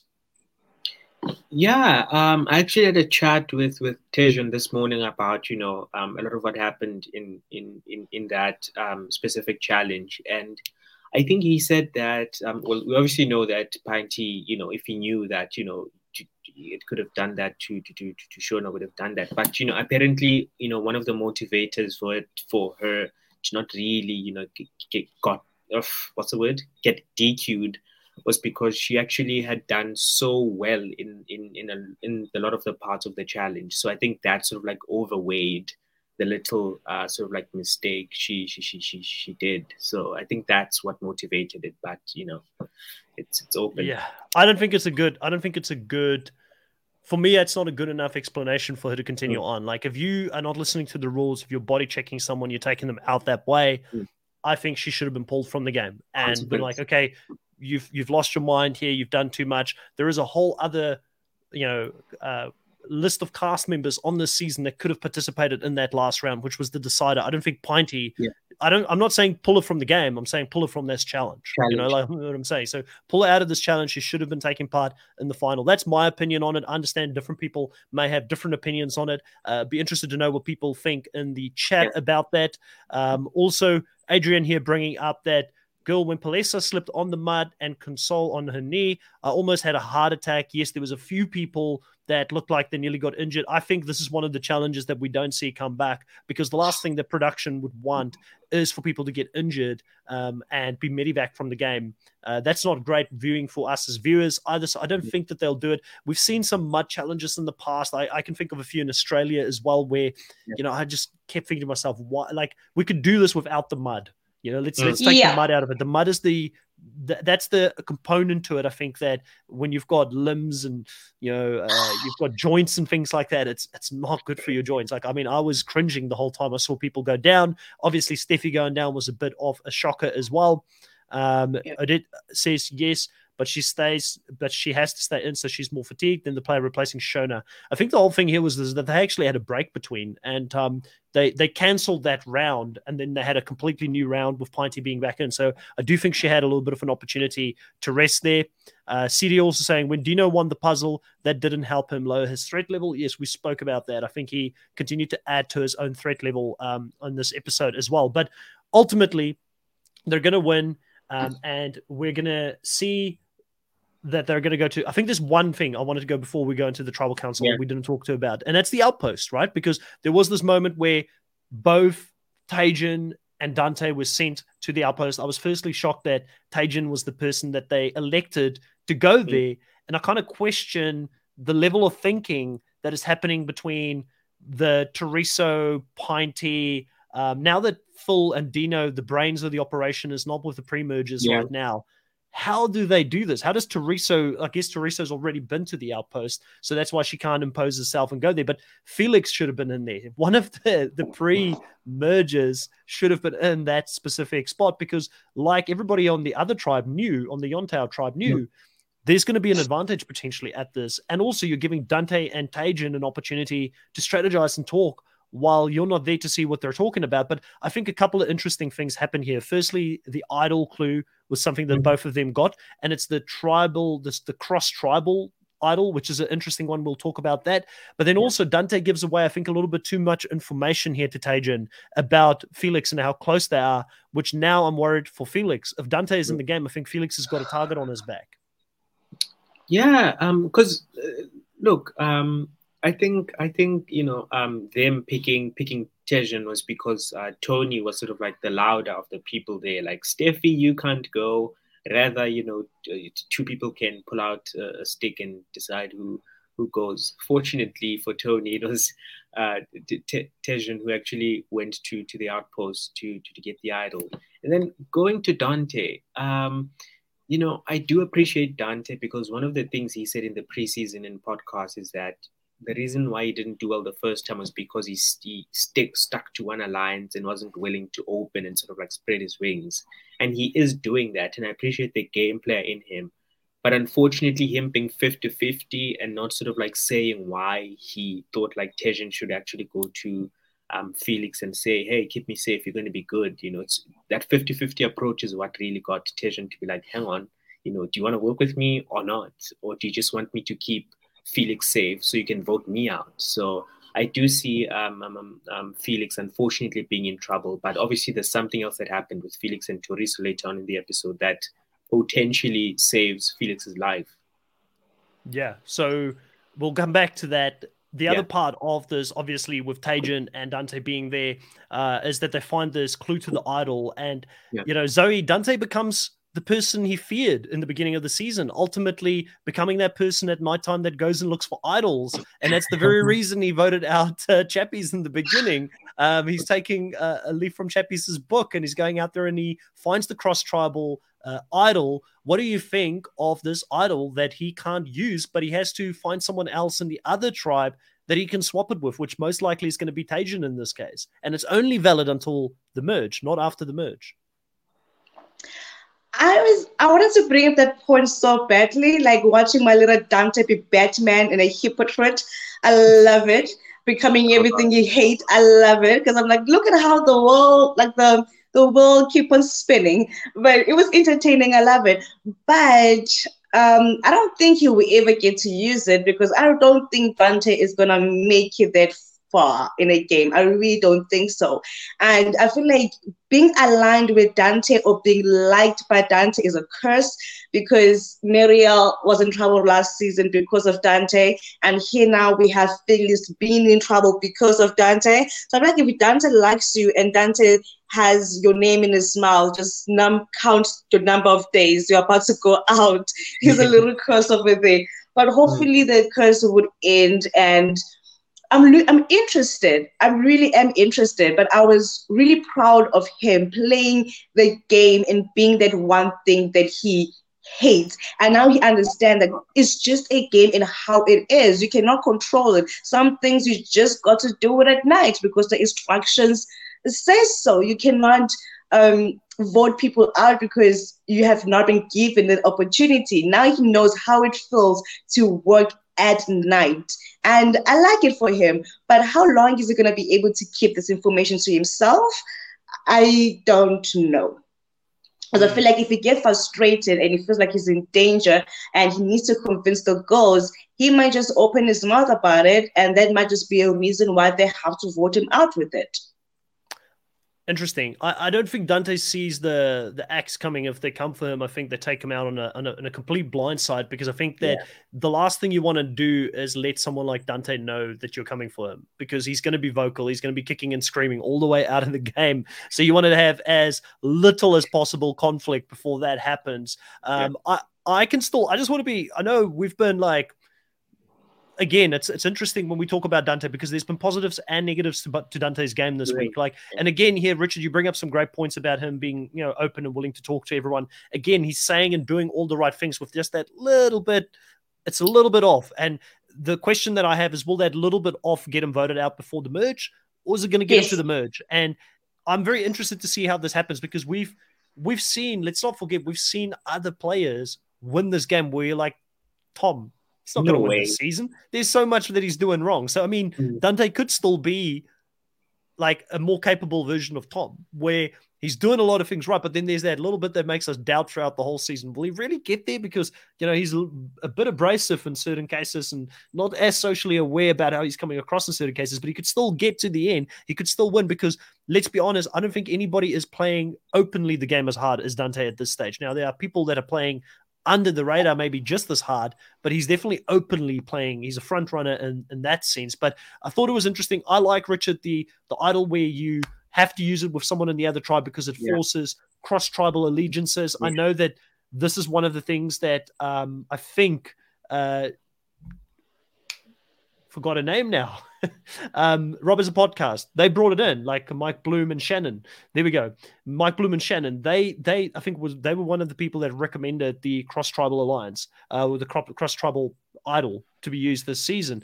And I like this little bit of a twist, and it's a little bit of a shout back to what they've done in Australian Survivor with Dave finding that idol and doing the swap with Shane in the middle of or is it Sean? I always get those names wrong. In the middle of a immunity challenge. Yeah, it's an interesting thing because it also happened in the recent season with Juicy and Khan, where they sort of like from different tribes and had a super idol or something like that. So it's quite interesting, and thank goodness for the genius in the production consultants in Mike and Shannon. You know what? I wanted to say, now that you mentioned that there sort of is a chance for Dante to win, I'm actually terrified because it's starting to make sense now. Like if he does make the end and potentially wins, like I'd be happy in a terrifying way. Same. So I want to see it. I want to see this guy go through this game, be an absolute bulldozer, and people let him get away with it. Because if that happens, shame on all of them, Zoe, not Dante. Dante's just playing the game. 1000%. But I think what makes me feel like he might not win, and a difference between him and Tom, is that nobody could thought Tom would win any challenges. Now, everybody's aware that Dante can win a challenge. So I do not think that they are not aware of that. These people are intelligent enough to vote of chappies. They should be intelligent enough to vote of the second closest thing to chappies. I just think they are buying time and they are waiting for the right time. They can't beat him when he gets to the merge and it's one-on-one and he's eating and winning. It's going to be too much. But with Tom, nobody thought he was going to win anything. So just keep him around to annoy people. He won't win a challenge or a trouble. So that's a reason. That's a difference between Tom and Dante. Dante is too physically strong and a huge threat. I do not see him making merge. Like, I seriously do not. If he makes merge, it better goes on the first vote. If they don't, then I will start doubting and questioning all of their intelligent levels. And these people are intelligent. They are not going to make that mistake. I refuse. I curse it. It's not happening. He's not going to win.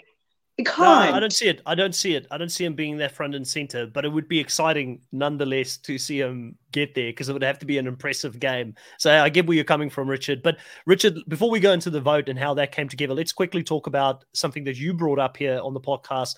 Teresa reaching out to both Tony and Tajan about a potential alliance and bringing Felix in. Felix wasn't aware of it and said that he would rather have gone with Steffi at this point, who clearly was on the outs. So he doesn't get that option, but now has to go along with it. And they're agreeing to let one of their numbers go here early on. Did you like this gameplay here from Teresa and Felix? And tell us why. Yeah, I mean, I think for Teresa, it's both a good and a bad thing for her. It's something she said in the preseason interview that she's quite a robotic person and she sometimes, has that sort of like Dante's Achilles heel sort of thing, like weakness, which in this case was that she didn't consult Felix before sort of like going to Tejan and saying that, hey, me and Felix would like to work with you. So that sort of like small social thing that could maybe bite her maybe in future. But I did see it as a smart move to show that when other people are sleeping, she's thinking. And I think sometimes that's what gives you an edge over your opposition.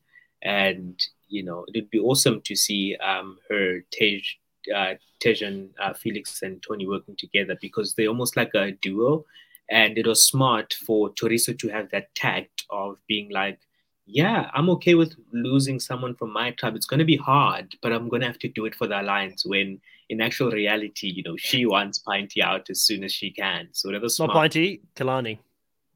Oh, yeah. None, yeah.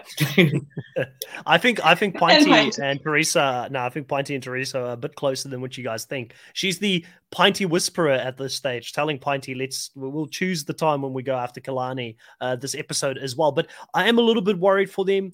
I do think that, like I said, some of the I don't want to take away from Teresa's ability to also read the game, but I do think that the highest level of strategic thinking went with Phil and Dino.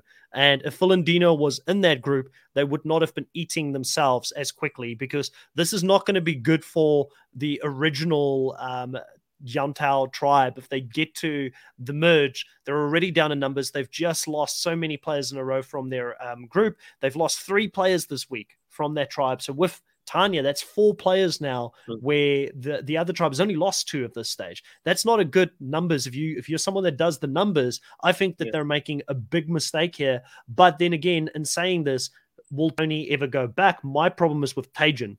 I think Tajan is more likely to jump back and forth wherever he needs to go than Tony. I think Tony will stay true to that side of things, but Tajan's going to do what's right for him in the long term in the game. That's my read on that specific situation. But let's get into a little bit of how this vote came together, Zoe. Obviously, Dino's on the beach. He now knows that they're going to tribal council. He's trying to figure out who's the vote going to be on. He finds out the vote is ultimately going to be on him, and he needs to find something. He has to pull a rabbit out of a hat to stay in the game. And he talks about the fact that he's consistently been looking for idols. He's just done it in short bursts, so no one can see him doing it. But he goes out there and finds a bit of driftwood on the beach and ultimately finds the idol and says those beautiful words to Phil, "Does my package look big in this?" Pow!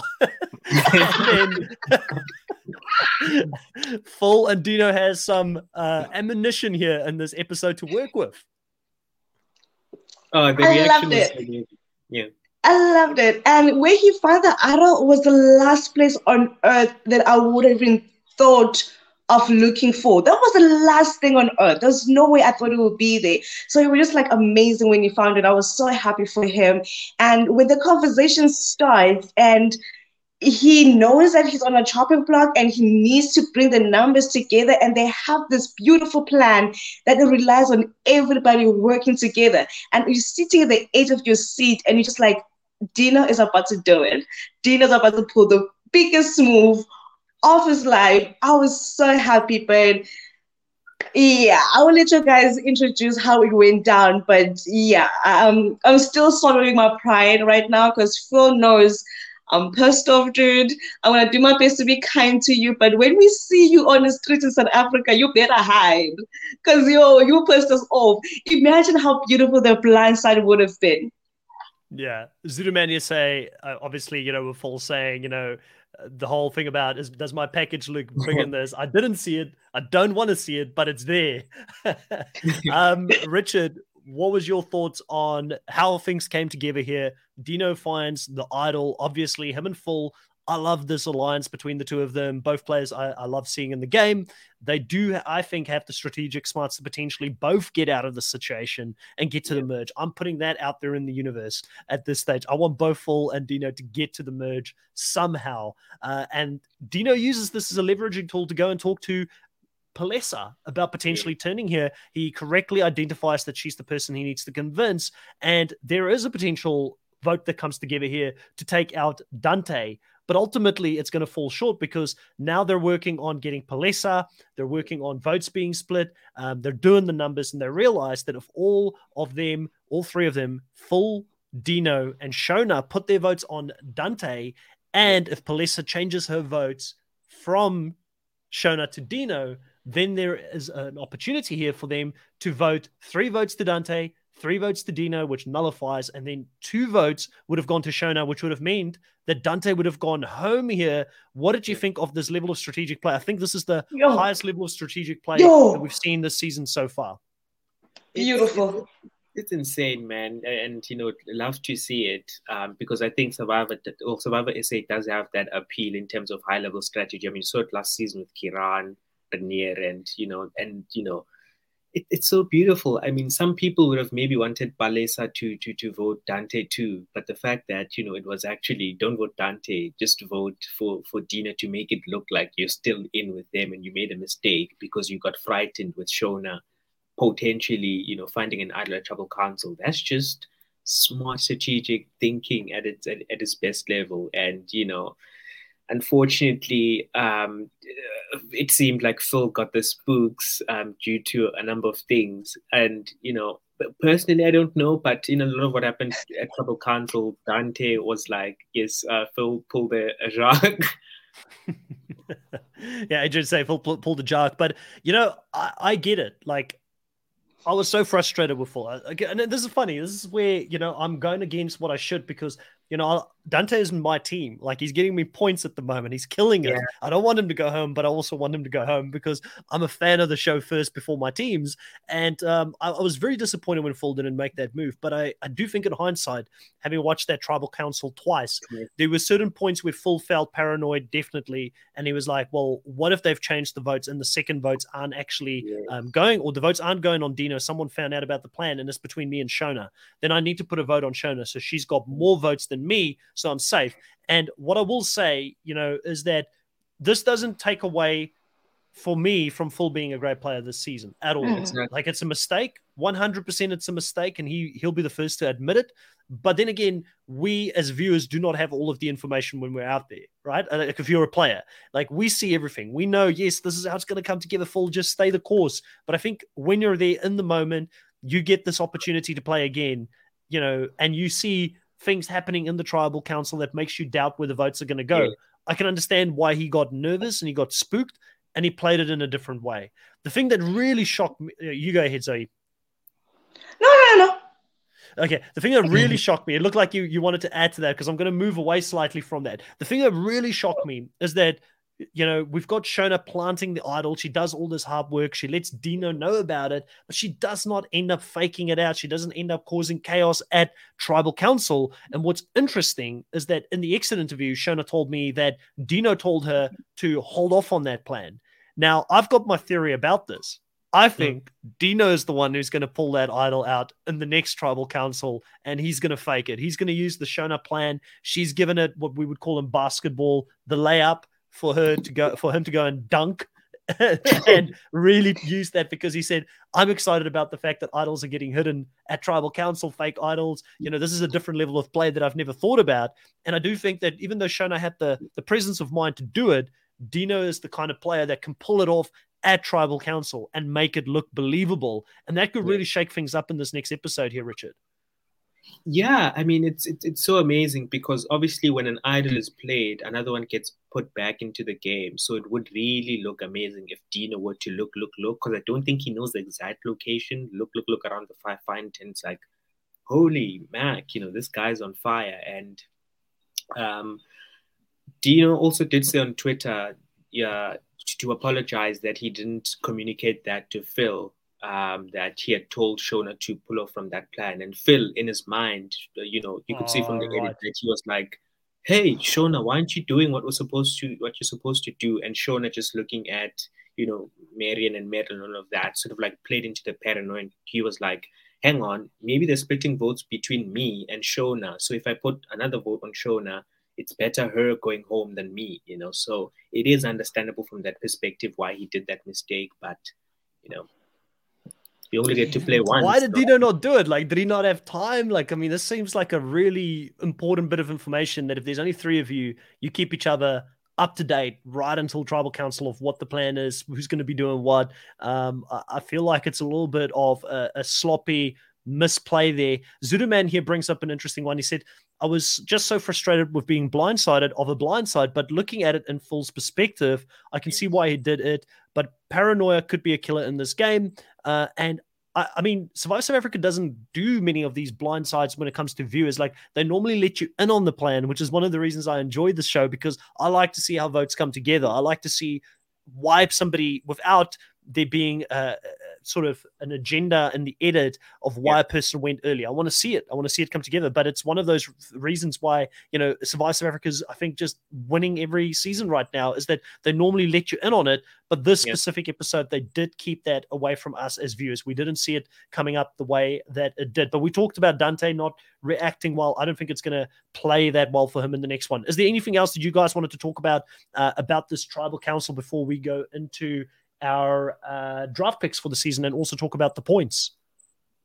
Yeah, I was just confused on how Phil thought the vote will go between him and Shauna, because I think it was pretty much clear that it was going to be Dino or Shauna. So I thought if he was going to swap a vote, he would put one on Dino, so it doesn't count, or cause a tie or something. Like, I was just confused at everything. And I also understood why Shauna did not play the idol, because I thought if she pretended like she had an idol, and then she might move the vote from herself to Phil, and we don't need any votes to go to Phil. So everything has to go towards Shauna, and Shauna has to play that I understand I'm at the bottom, I'm going home game. Nobody switch, nobody moves.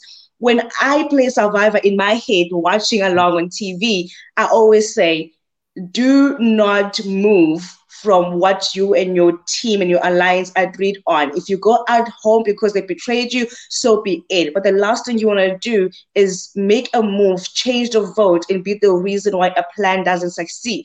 Especially a plan that was so tight and depended on Palisa playing her role. It was important that everybody knew their position, hold on their position, and don't move. It's war, people. You don't run away because somebody pulled a trigger. Just wait until the bullets run out and attack. I don't understand why they were retrieving. It's like, just don't move, don't hold, just stand still. Maybe because I'm watching, so it's easy for me to say that. But for me, that's just a strategy that I feel like you should go in life, in everything. And I was also like very naughty in high school. So when I go to the principal's office, we knew the story. No matter what they said, we do not switch. Just stick to it and you will be fine. If you switch, you'll be in trouble. And in this case, in this case, Nico is the principal, right? Yes. Don't switch. It wasn't me. Adid here says, I think it was Meryl's remark about plan A, B, and C that got Phil paranoid, and it's possible. I had a few things that I was thinking. Palesa, right? So we completely forgot about this. So Palesa obviously does follow through with this and ends up switching a vote to Dino. And does this leave Palesa exposed now going into this next one? If they do vote counting and they're like, why did Palesa change? Is she going to play the whole, I must have made a mistake. I thought my vote should have gone on, Dino in this case? Because I feel like there is an opportunity here without completely dismissing it where they could start counting the votes and say, well, why did Palesa change the vote here? Was there something else going on that I wasn't aware of? And maybe all of us, dare I say it, like I do think like that specific tribal council or that specific tribe, Palesa could be in danger in this next couple of episodes if they are savvy enough to know what happened. Right, Richard? I don't believe so, because Dante was so eminent in getting Dino out. So any votes towards Dino were going to make Dante proud and happy that she's seeing what she's seeing. She can always play it as, I 100% agree with you. That's why I voted for Dino. She can always play like that. That's a good point. And the look on her face, performing like, oh my God, I'm so shocked. It was believable for me. And I think she can just say, Dante, I'm with you, friend. Dino gotta go. I voted for him because I got what you meant at that time. And she's built credibility now with that group. Like Dino knows she didn't give away the fact that he had an idol, and your word is your bond when it comes to Survivor. That's the only thing you've got. Another thing that maybe if they're strategic enough, they could do is for Palesa to say, Palesa and what's his name? Phil, to switch up votes. Palesa can say she voted for Shona, and then Phil can say you Right. voted for Dino. That's a good point. Yeah, so no one might even ask the question because the votes kind of looked like it went where it was supposed to go. So maybe no one even asks that question. That puts my mind at ease for Palesa. I didn't want Palesa to be in danger going into this next week, but I wanted to make sure we look at all the possibilities. So let's go over to our draft picks here for the week. And we're going to have to make a few adjustments here.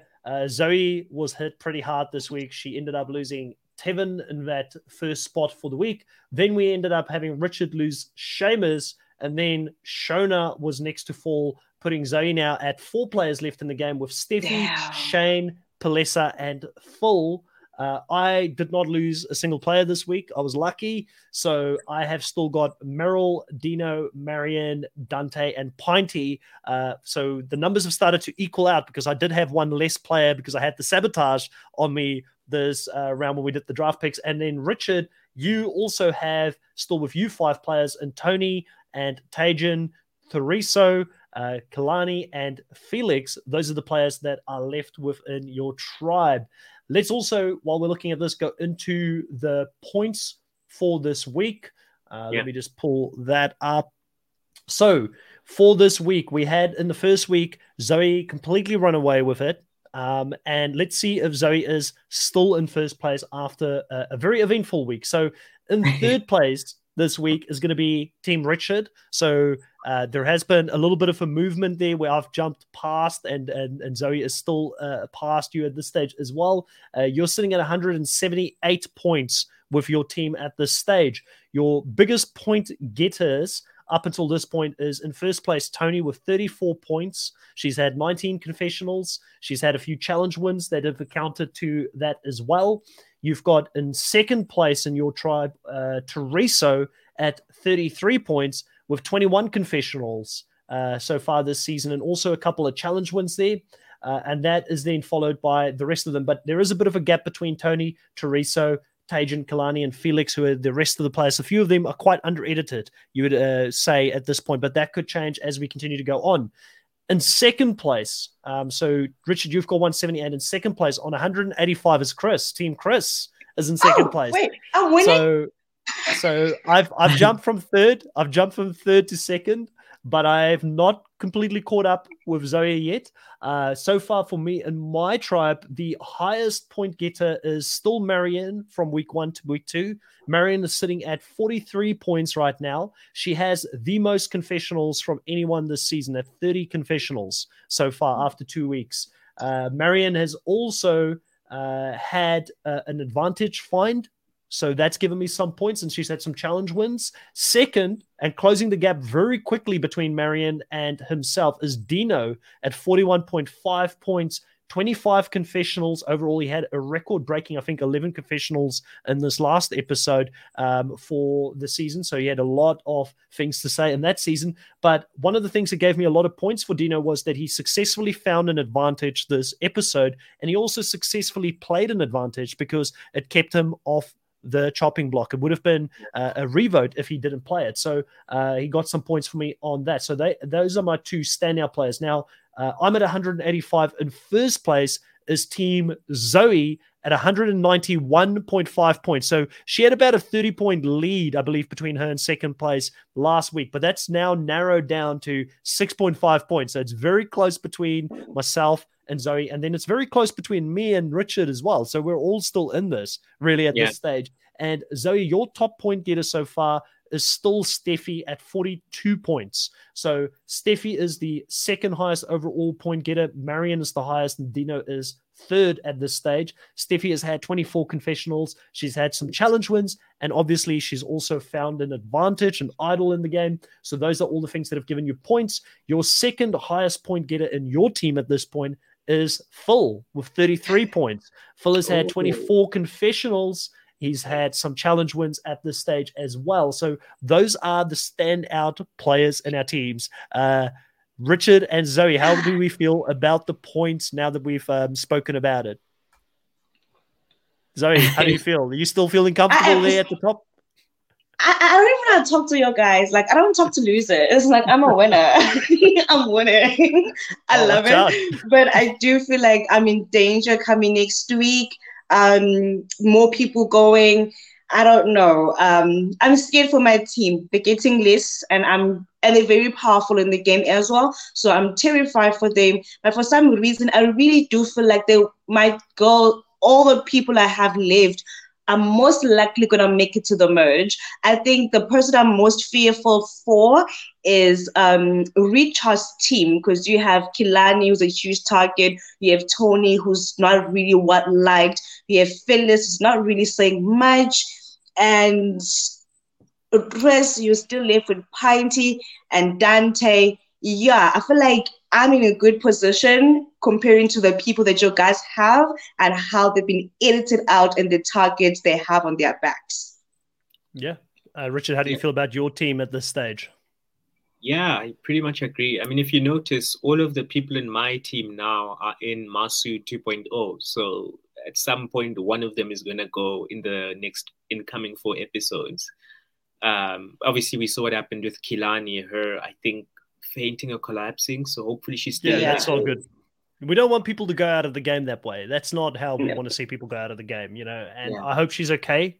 Normally when they show us these things on the edit, and they did the great fake out with Nico, we didn't talk about this episode, with him coming into the tribe, and like normally when Jeff comes in, it means Shona's being pulled from the game, but she ends up being on. So well done on the fake out. And even in the next on Survivor episode, we saw him come into the camp. So they really milked that. So I'm wondering if we see Kalani fainting like that, she's probably going to stay in the game. But we've seen players faint all the time. Even in Australian Survivor, we had multiple players faint this last season when they were competing. But I'm feeling I'm not going to lie to you guys. I'm feeling like I've got the winning team at this stage. Like, I feel very comfortable. I've made up a lot of ground from third place going into second. I've narrowed the lead between myself and Zoe, who's just ahead.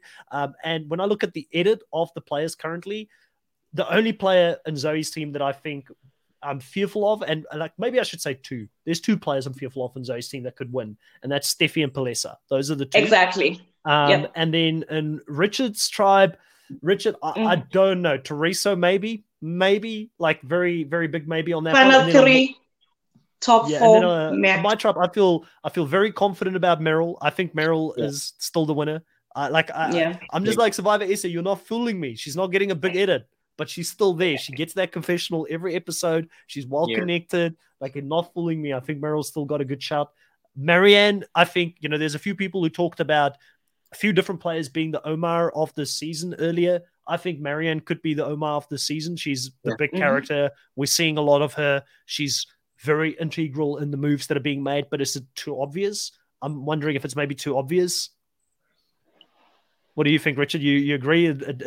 She's such a big character. I mean, it would be amazing for her to win because we know how much it would mean for her. But I just feel like I know we didn't talk much about Marianne this episode, but she's very vocal and very much an integral part of where the strategy is going at this stage. Yeah, she's an amazing player. Like I said, with how she's playing for someone that's played the last time. Well, the last time she played was 8 years ago. She's really doing a good job, good alliance, has good social relationships with people outside of our alliance. We saw her approaching Tony, being like, we're good. If you want to come for me. Yeah, Phil, she has a lot of good things going for keeping her. Shane on the side. Shane's like, hey, I'm still with you, Shane. She's got Steffi as her number 1 under the radar. I mean, she's got the biggest edit. If you had a look at the edit, I think she's got the biggest edit. But I feel very good about, Meryl, Marianne, and Dino at this stage. I feel confident about all 3 of them. Dino could still go. It's either Dino or Dante in this next round. So it's like, I'm going to lose one of the 2, and I don't know which way I want to go. I feel like I want to go with Dino into the merge because Dante is just too much of a beacon out there for people to take a stab at him if they get to the merge. And then Pinty is going to collect me points all the way until the end. Like, how long she stays in the game, she is like the biggest, she's the blue chip stock for this specific draft pick. I picked her very last, I think last minute, last in the draft almost, and she has just been getting me some really good points here. So I'm very happy with the drama that Pinty is bringing to the show because she's collecting for me at this stage. She's like a good crypto stock when it's on the rise. Yeah. At this point, not the current one. Yeah, I get you. At this point, I'd love to see Pinty find an idol and just stay in the game and cause more crap for everyone. You guys really don't love me, hey? You really, really don't love me. You want me to suffer. No, I'm counting down days. Yeah. When Ponty leaves, I'm throwing a party. Everybody's invited on Teams. We celebrate. All right, guys, it's been great talking some Survivor South Africa Return of the Outcasts week 2 here. Zulu Man says that I literally see Pindy exactly like Abby Maria. Yeah. You're actually right. That's the best comparison that I've seen so far, the Abby Maria comparison. But I think, Zoe, you're a big fan of Abby Maria, aren't you? I There's think someone so. else that I spoke to recently. I feel like I spoke to someone recently that's a big Abby Maria fan. I am, because I love TV. I love good TV and chaos and drama, on the Survivor Island. Just but not yeah, Pinty. everybody in the live here today that have participated, thank you so much. For those that are listening to this at a later stage, thank you as well. Please consider hitting the like on the video, subscribing to the channel, check out the Hangout room on YouTube as well. I know Zoe is taking a bit of a break at the moment because she's helping out on this channel with all of the Survivor content, but she will be doing a lot more reality TV on there in the future, as well as other TV as well. So check that out. Go look at the links in the description to see where you can follow all of us. Go give Richard a follow on Twitter. He's got some great takes on Survivor throughout the week as well. And we'll be back next week to talk about Survivor South Africa, Return of the Outcasts. Thanks, guys. Have a good night. Bye.